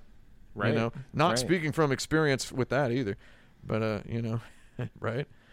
Yeah, like Nancy does say that because when we're trying to sell her on a thing, we're like, oh, you'll get to see your friends again, and then she's like, no, Carrie and Johnny were friends. The rest of us were part of the band. And Yeah. so, Yeah. That whole centralization of like a crew like that, you miss the life of the party and such, right? Yeah. Johnny was the life of that particular party. So in a way, this band quest is a good way for Johnny to actually, feed his ego a little bit and re-inhabit a space where he was very important, right? Right. And so we get to Denny's place and we find that Henry has filled the pool with concrete in some way as a get back at Denny over long held tensions between them in a very this gave me like Fleetwood Mac vibes where I was like, wow, everybody is pissed at each other right now. And I like the sort of dynamics that you have to navigate here, as Carrie is not really wanting to settle the conflict between them, and you have to kind of step in lieu of Johnny, and you basically have to pick who you want to show up at the show. And I went with Denny because I feel like the concrete thing is just a bit excessive. Yeah, exactly. I don't feel like this was a compelling choice because I don't feel like the game made it compelling. I don't feel like anyone Yeah. is given any like real like none of these fucking men will stand up for this woman who's clearly being wronged right now. There's that aspect, yes. And then when you find out like the actual truth of what happened between the relationship is that Henry like fucked her over repeatedly, and then when she was like, I'm not bailing you out anymore, and just like left him on the street one day, he held this grudge and was like, oh no, she stood up for herself. God fucking forbid. So I like this in terms of building them out as absolute scumbags. I like the idea of showing that like this band is not made up of totally redeemable characters. I like that Henry just sucks, and Henry sucks, but he made good music with Samurai, and I feel like that is a very good like musician story. Like the idea of someone who is just an irredeemable asshole, but he played his instrument well, so we just kind of dealt with his shit. And all those, now that they have now splintered and gone apart, and you're trying to force this all back together, you are going to see those pieces kind of jut into each other awkwardly and create conflict and tension, because honestly, they were all probably living their best lives, and now you're suddenly coming back in and causing all of them to rehash all their old fights and stuff that they had probably long left in the past. So, But Johnny just wants to play a show again because he wants the love of the crowd, right? If he can't get it from anywhere else, he just wants to hear the love of a crowd. Again, a crowd who's looking at a stage and not actually seeing Samurai. Exactly. Right? So they're seeing Carrie Eurodyne and a friend, and then some guy nobody knows, right? It's a little, it's quite bittersweet, and Nancy is there as well. So it's like they're not really getting the whole thing. Johnny is not getting exactly what he wants. Carrie, you're kind of kicking open the door, and I don't know if there's content or anything involving all of the other band members. Probably not. Carrie and Johnny were the core friendship. They have that tender moment when Johnny says goodbye to him, when he's going off on the mission that's going to get him nuclear killed and Soul killed, right? So it's Carrie and Johnny they're the core of the friendship. You're kicking open the door and you're just pouring salt and lemon juice in the old wounds, and then at the end, Carrie's he seems satisfied and happy. He's playing the guitar, but obviously he's not, because he's still missing. He's still missing something that he was always missing, right? So, and I mean, again, this isn't the Carrie episode, so we can gracefully cut it off there. But he's missing something that he was always missing in his life, and interestingly, that wasn't Johnny. Fascinatingly, that wasn't Johnny, right? So it's and then there's the part where you're talking to him in his house, right?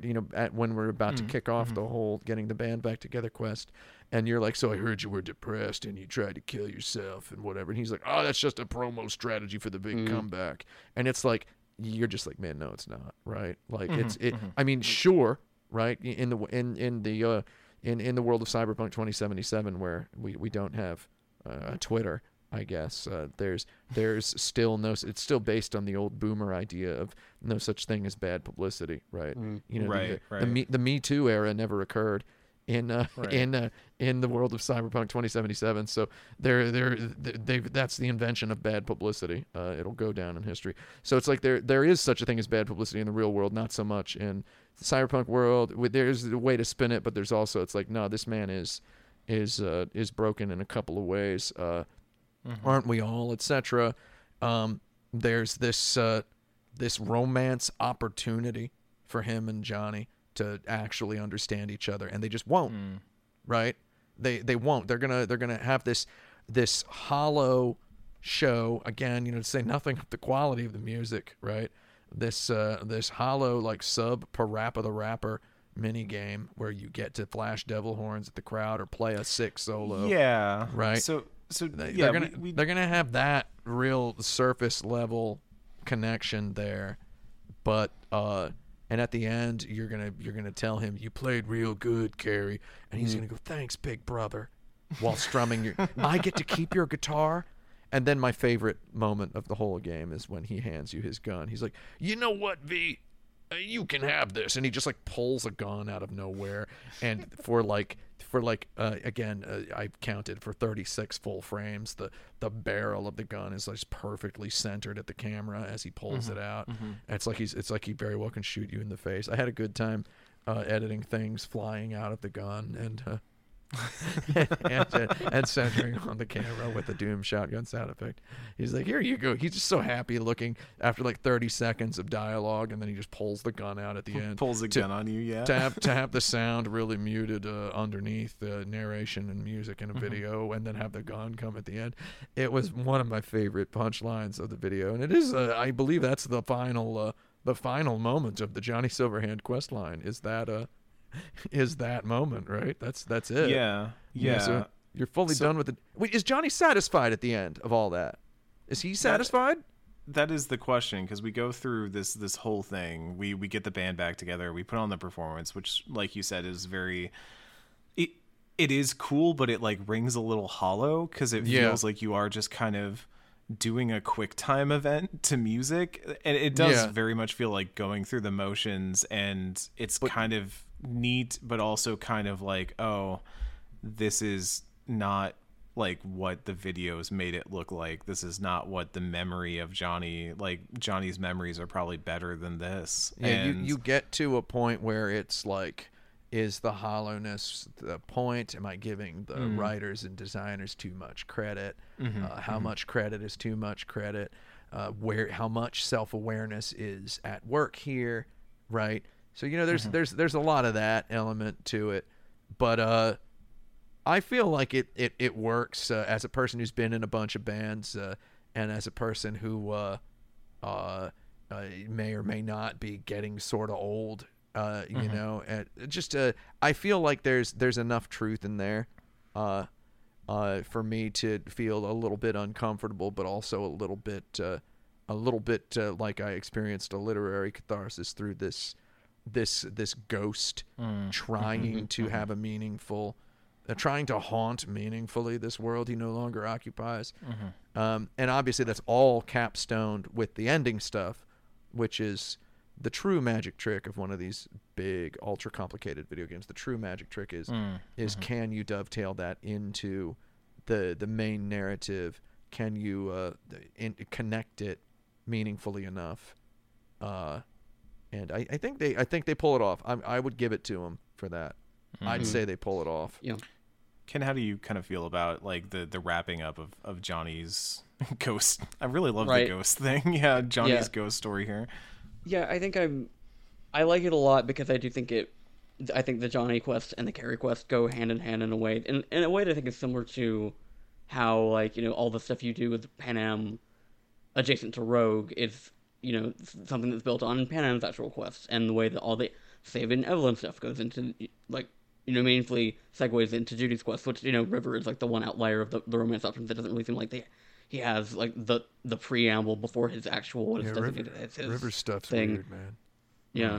It's a, Yeah. But that last scene has always been significant to me. It feels just more significant now as, like, I'm playing through the game again with, like, some level of hindsight of how I experienced the game and with some forethought into where we're going to go in the next few episodes, because the best moment of that is, like, okay, Johnny gives Carrie the guitar, he starts strumming on it, and as soon as you pop the pill to switch back to V, that's when Carrie, like, tries to say something again to Johnny, like, doesn't really, like, he has that moment where, like, he's about to speak to him, and then he realizes, oh, he's gone. And, because, like, then that's when he gives V the gun, and he kind of, like, leaves in a hurry, and Johnny's just, like, all so self-satisfied about it. He's like, yeah, we did it, we fixed Carrie, we're good, not realizing that he left this huge, like, wreck, like, this train wreck.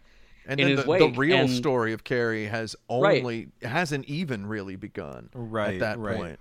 It's the Johnny's. It's like there's this gray area overlap in this open world narrative video game design where you have to have a gradient out from one side quest chain and then a gradient into the other. But there is for that dialogue, there is the moment where it is not where Carrie's quest has not begun and Johnny's quest has not ended, right?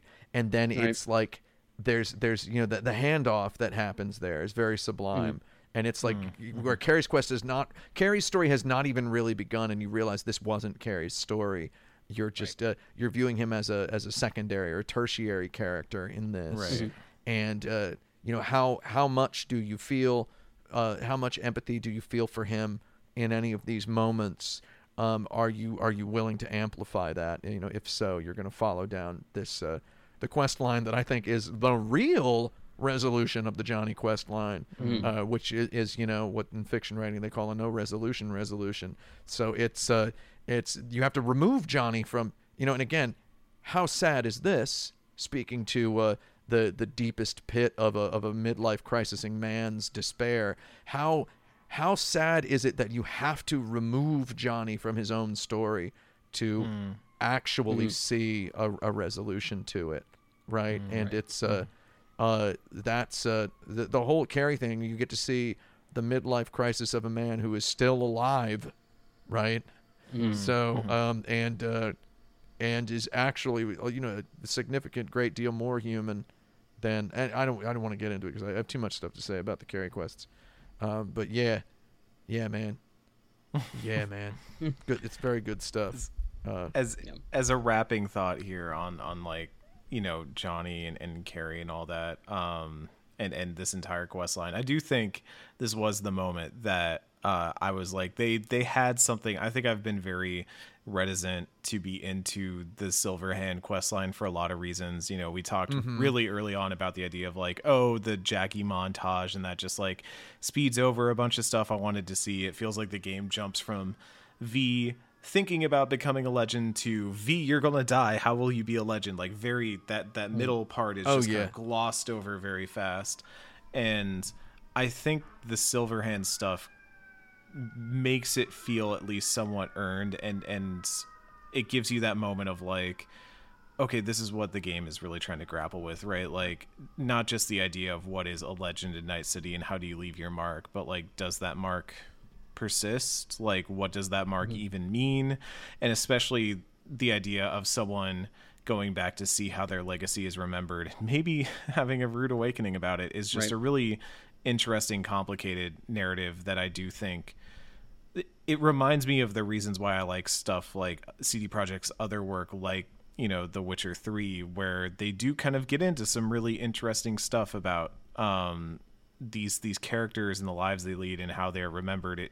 This quest line oddly feels very reminiscent to me of like Hearts of Stone from The Witcher 3, and I dug that a lot. I think this was maybe one of the stronger narrative points for me, where the game gave me a little bit more to work with and a little bit more to think about in the process. But it's almost literary at times, right? It's I mean, I play a lot of the AAA video games.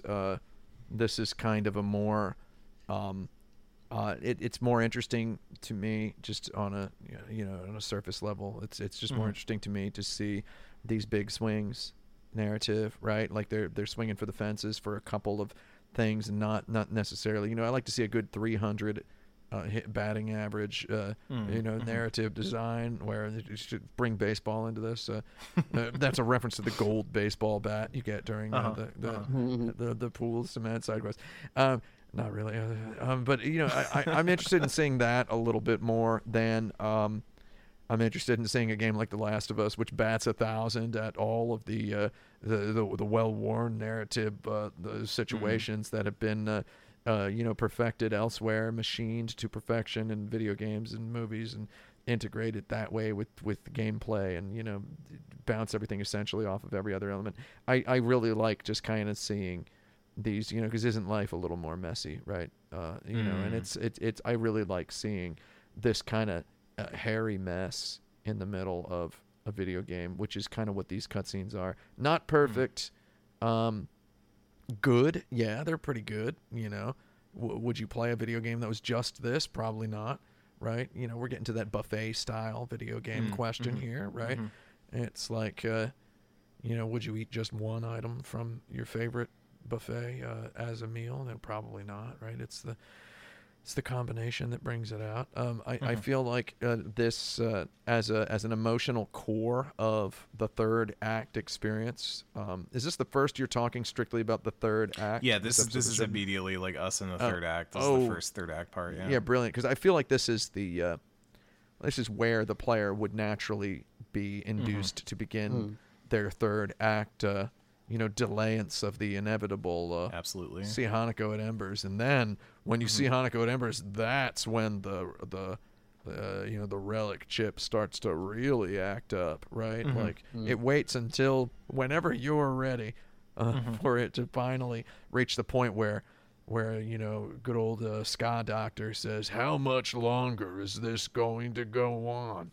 Right, Dr. Victor. It takes until that point. So it's like, the player is preconditioned from playing any video games to know that they can kill time now and they can have a good time. But yeah, they can do what they want to do in the plot. And I do believe this is the first of those side quests, right? Yeah, so it's you're now ingratiated fully into Act 3 of the game, and you're left at the end of this side quest. You're left at the end of this side quest chain. I mean, you should be in a perfect video game right here. You would be awe-inspired at the bigness of the world of the game and the wideness, the width of the possibility space. And you would be inspired and just bodily invested in doing a whole bunch of side quests to feel more of this world, right? And that's in that regard, whether it succeeds or not, I don't know. I don't think it pulls that off perfectly, but this is where that would happen in the messiah of open world video games. You would be like, oh yeah, it's a big old world out there. Let's what else can it's V's gonna die too. What can V do, right? What can V do to really make a mark if stuff goes bad? Because it's pressed into you that the ending is going to be it's a crapshoot. It's a high possibility of failure. It's what can we do to make the most of our time before we make that final big wager? And it ends up a bunch of janitor work, basically, right? Is what, and it's like I don't feel like V gets a meaningful. We don't really get to see much of that character. The V's entire character's predicated on the fact that, I had a friend and he died. Right? It's like, it's like, okay, and how did he die? He died in a pretty signature manner. So, there's a lot to that, right? But it's I feel like V's never really given any of the funeral rites that, for example, Johnny Silverhand is given, and one could explain that away as V's the role-playing vessel, right? So, but I don't know. Past a certain point, I kind of did want a little bit more. And now I'm just kind of finally I've begun just kind of rambling, LMAO. So, Ken, do you have any closing thoughts on Johnny Silverhand here? I got a lot of thoughts on Johnny Silverhand that will probably best saved for the next episode, because I feel like that, like I said, that what's coming next feels for very the Carrie stuff. Yeah. Yeah. Feels very much all-encompassing of my feelings about him, his relationship to the people around him in life and in death. Well, we'll say stay tuned for the next one. But as always, we are Normandy FM, a retrospective podcast that covers games book club style throughout the years. We have done Mass Effect, Dragon Age, Jade Empire, The Last of Us Part 1 and 2, Final Fantasy X and X-2, and now we're on Cyberpunk 2077. We only have a few episodes left at this point. We've got Carrie, we've got the side quest, and we've got the finale. But those are all coming along in a little bit. If you want to back us, if you want to help us out, you can head over to patreon.com/NormandyFM, where any amount will get you into our backer Discord. At the next tier up, you will get these episodes as soon as Ken is done editing them. You won't have to wait for the free feed to roll them out. And at the highest tier, you get your name shouted out each episode. In this episode, we have quite a few more names. Shout outs to everybody who's been backing Ken in the wake of all the Fanbyte news and stuff like that. We love to see it. It is fantastic to see y'all in here. So this list of names this week is Mercedes Cluis, Meredith, Shane Erickson, Darius Pippins, Genevieve Barba, Seth Pitts, Alex Stadnick, Joshua Jarvis, Andrea Sheeran, Christoph Weiss, I don't know, Grimoire Weiss, maybe? Weiss? I'm not sure. Christoph Weiss and John Warren. Hey, John, how you doing? Nice to see y'all in there. Thank you so much for the support. Our next episode will be the Carrie quest, including Rebel, I Don't Want to Hear It, Off the Leash, and Boat Drinks. It's Ken's greatest dream come true. Boyfriend. But before we bounce, Tim, where can the folks at home find you and all the wonderful stuff you do on the internet? Well, you can just find me on youtube.com/actionbutton. I'm just Action Button. That's me. There's some stuff on there. There's a couple of things on there. There's going to be some more stuff on there soon. I make videos, and I don't make too many of them, but I've got one about Cyberpunk that if you wanted to watch that, if you want a whole lot more of basically this, there's a lot of that in there. That's me. Heck yeah. Thank you so much for coming on the show today. It was great chatting. Well, thanks for inviting me. I like this video game. It's a really interesting game. Yeah. Interesting is, you know what? That's the right word. It's an interesting game for a variety of reasons, and I think I'm gonna play it again someday. I don't know how soon. I played through it 3 times. The third playthrough was only about 18 hours, which is interesting. You can get through it pretty fast. The beeline ending, but it's all told 200 some hours. I'll do another nice little playthrough. I'm just waiting for them to announce they've added something a little bit more. Yeah. Wait for that DLC. That DLC will be a good excuse. Yeah, to maybe around the DLC time, I'll fire up a full run through. The cars are better to drive now, so. Are they? Degrees of better. If you never played the game pre-patch, the cars were real bad. Yes. Now they're just kind of bad. So yeah, it's that's fun. But thank you so much for coming on. Thank you for hanging out and chatting. Thank you to everybody who tuned in and listened. We will see you next time. See you next episode. For Tim, for Ken, for myself, thank you so much for tuning in, and we'll catch you next episode on Normandy FM.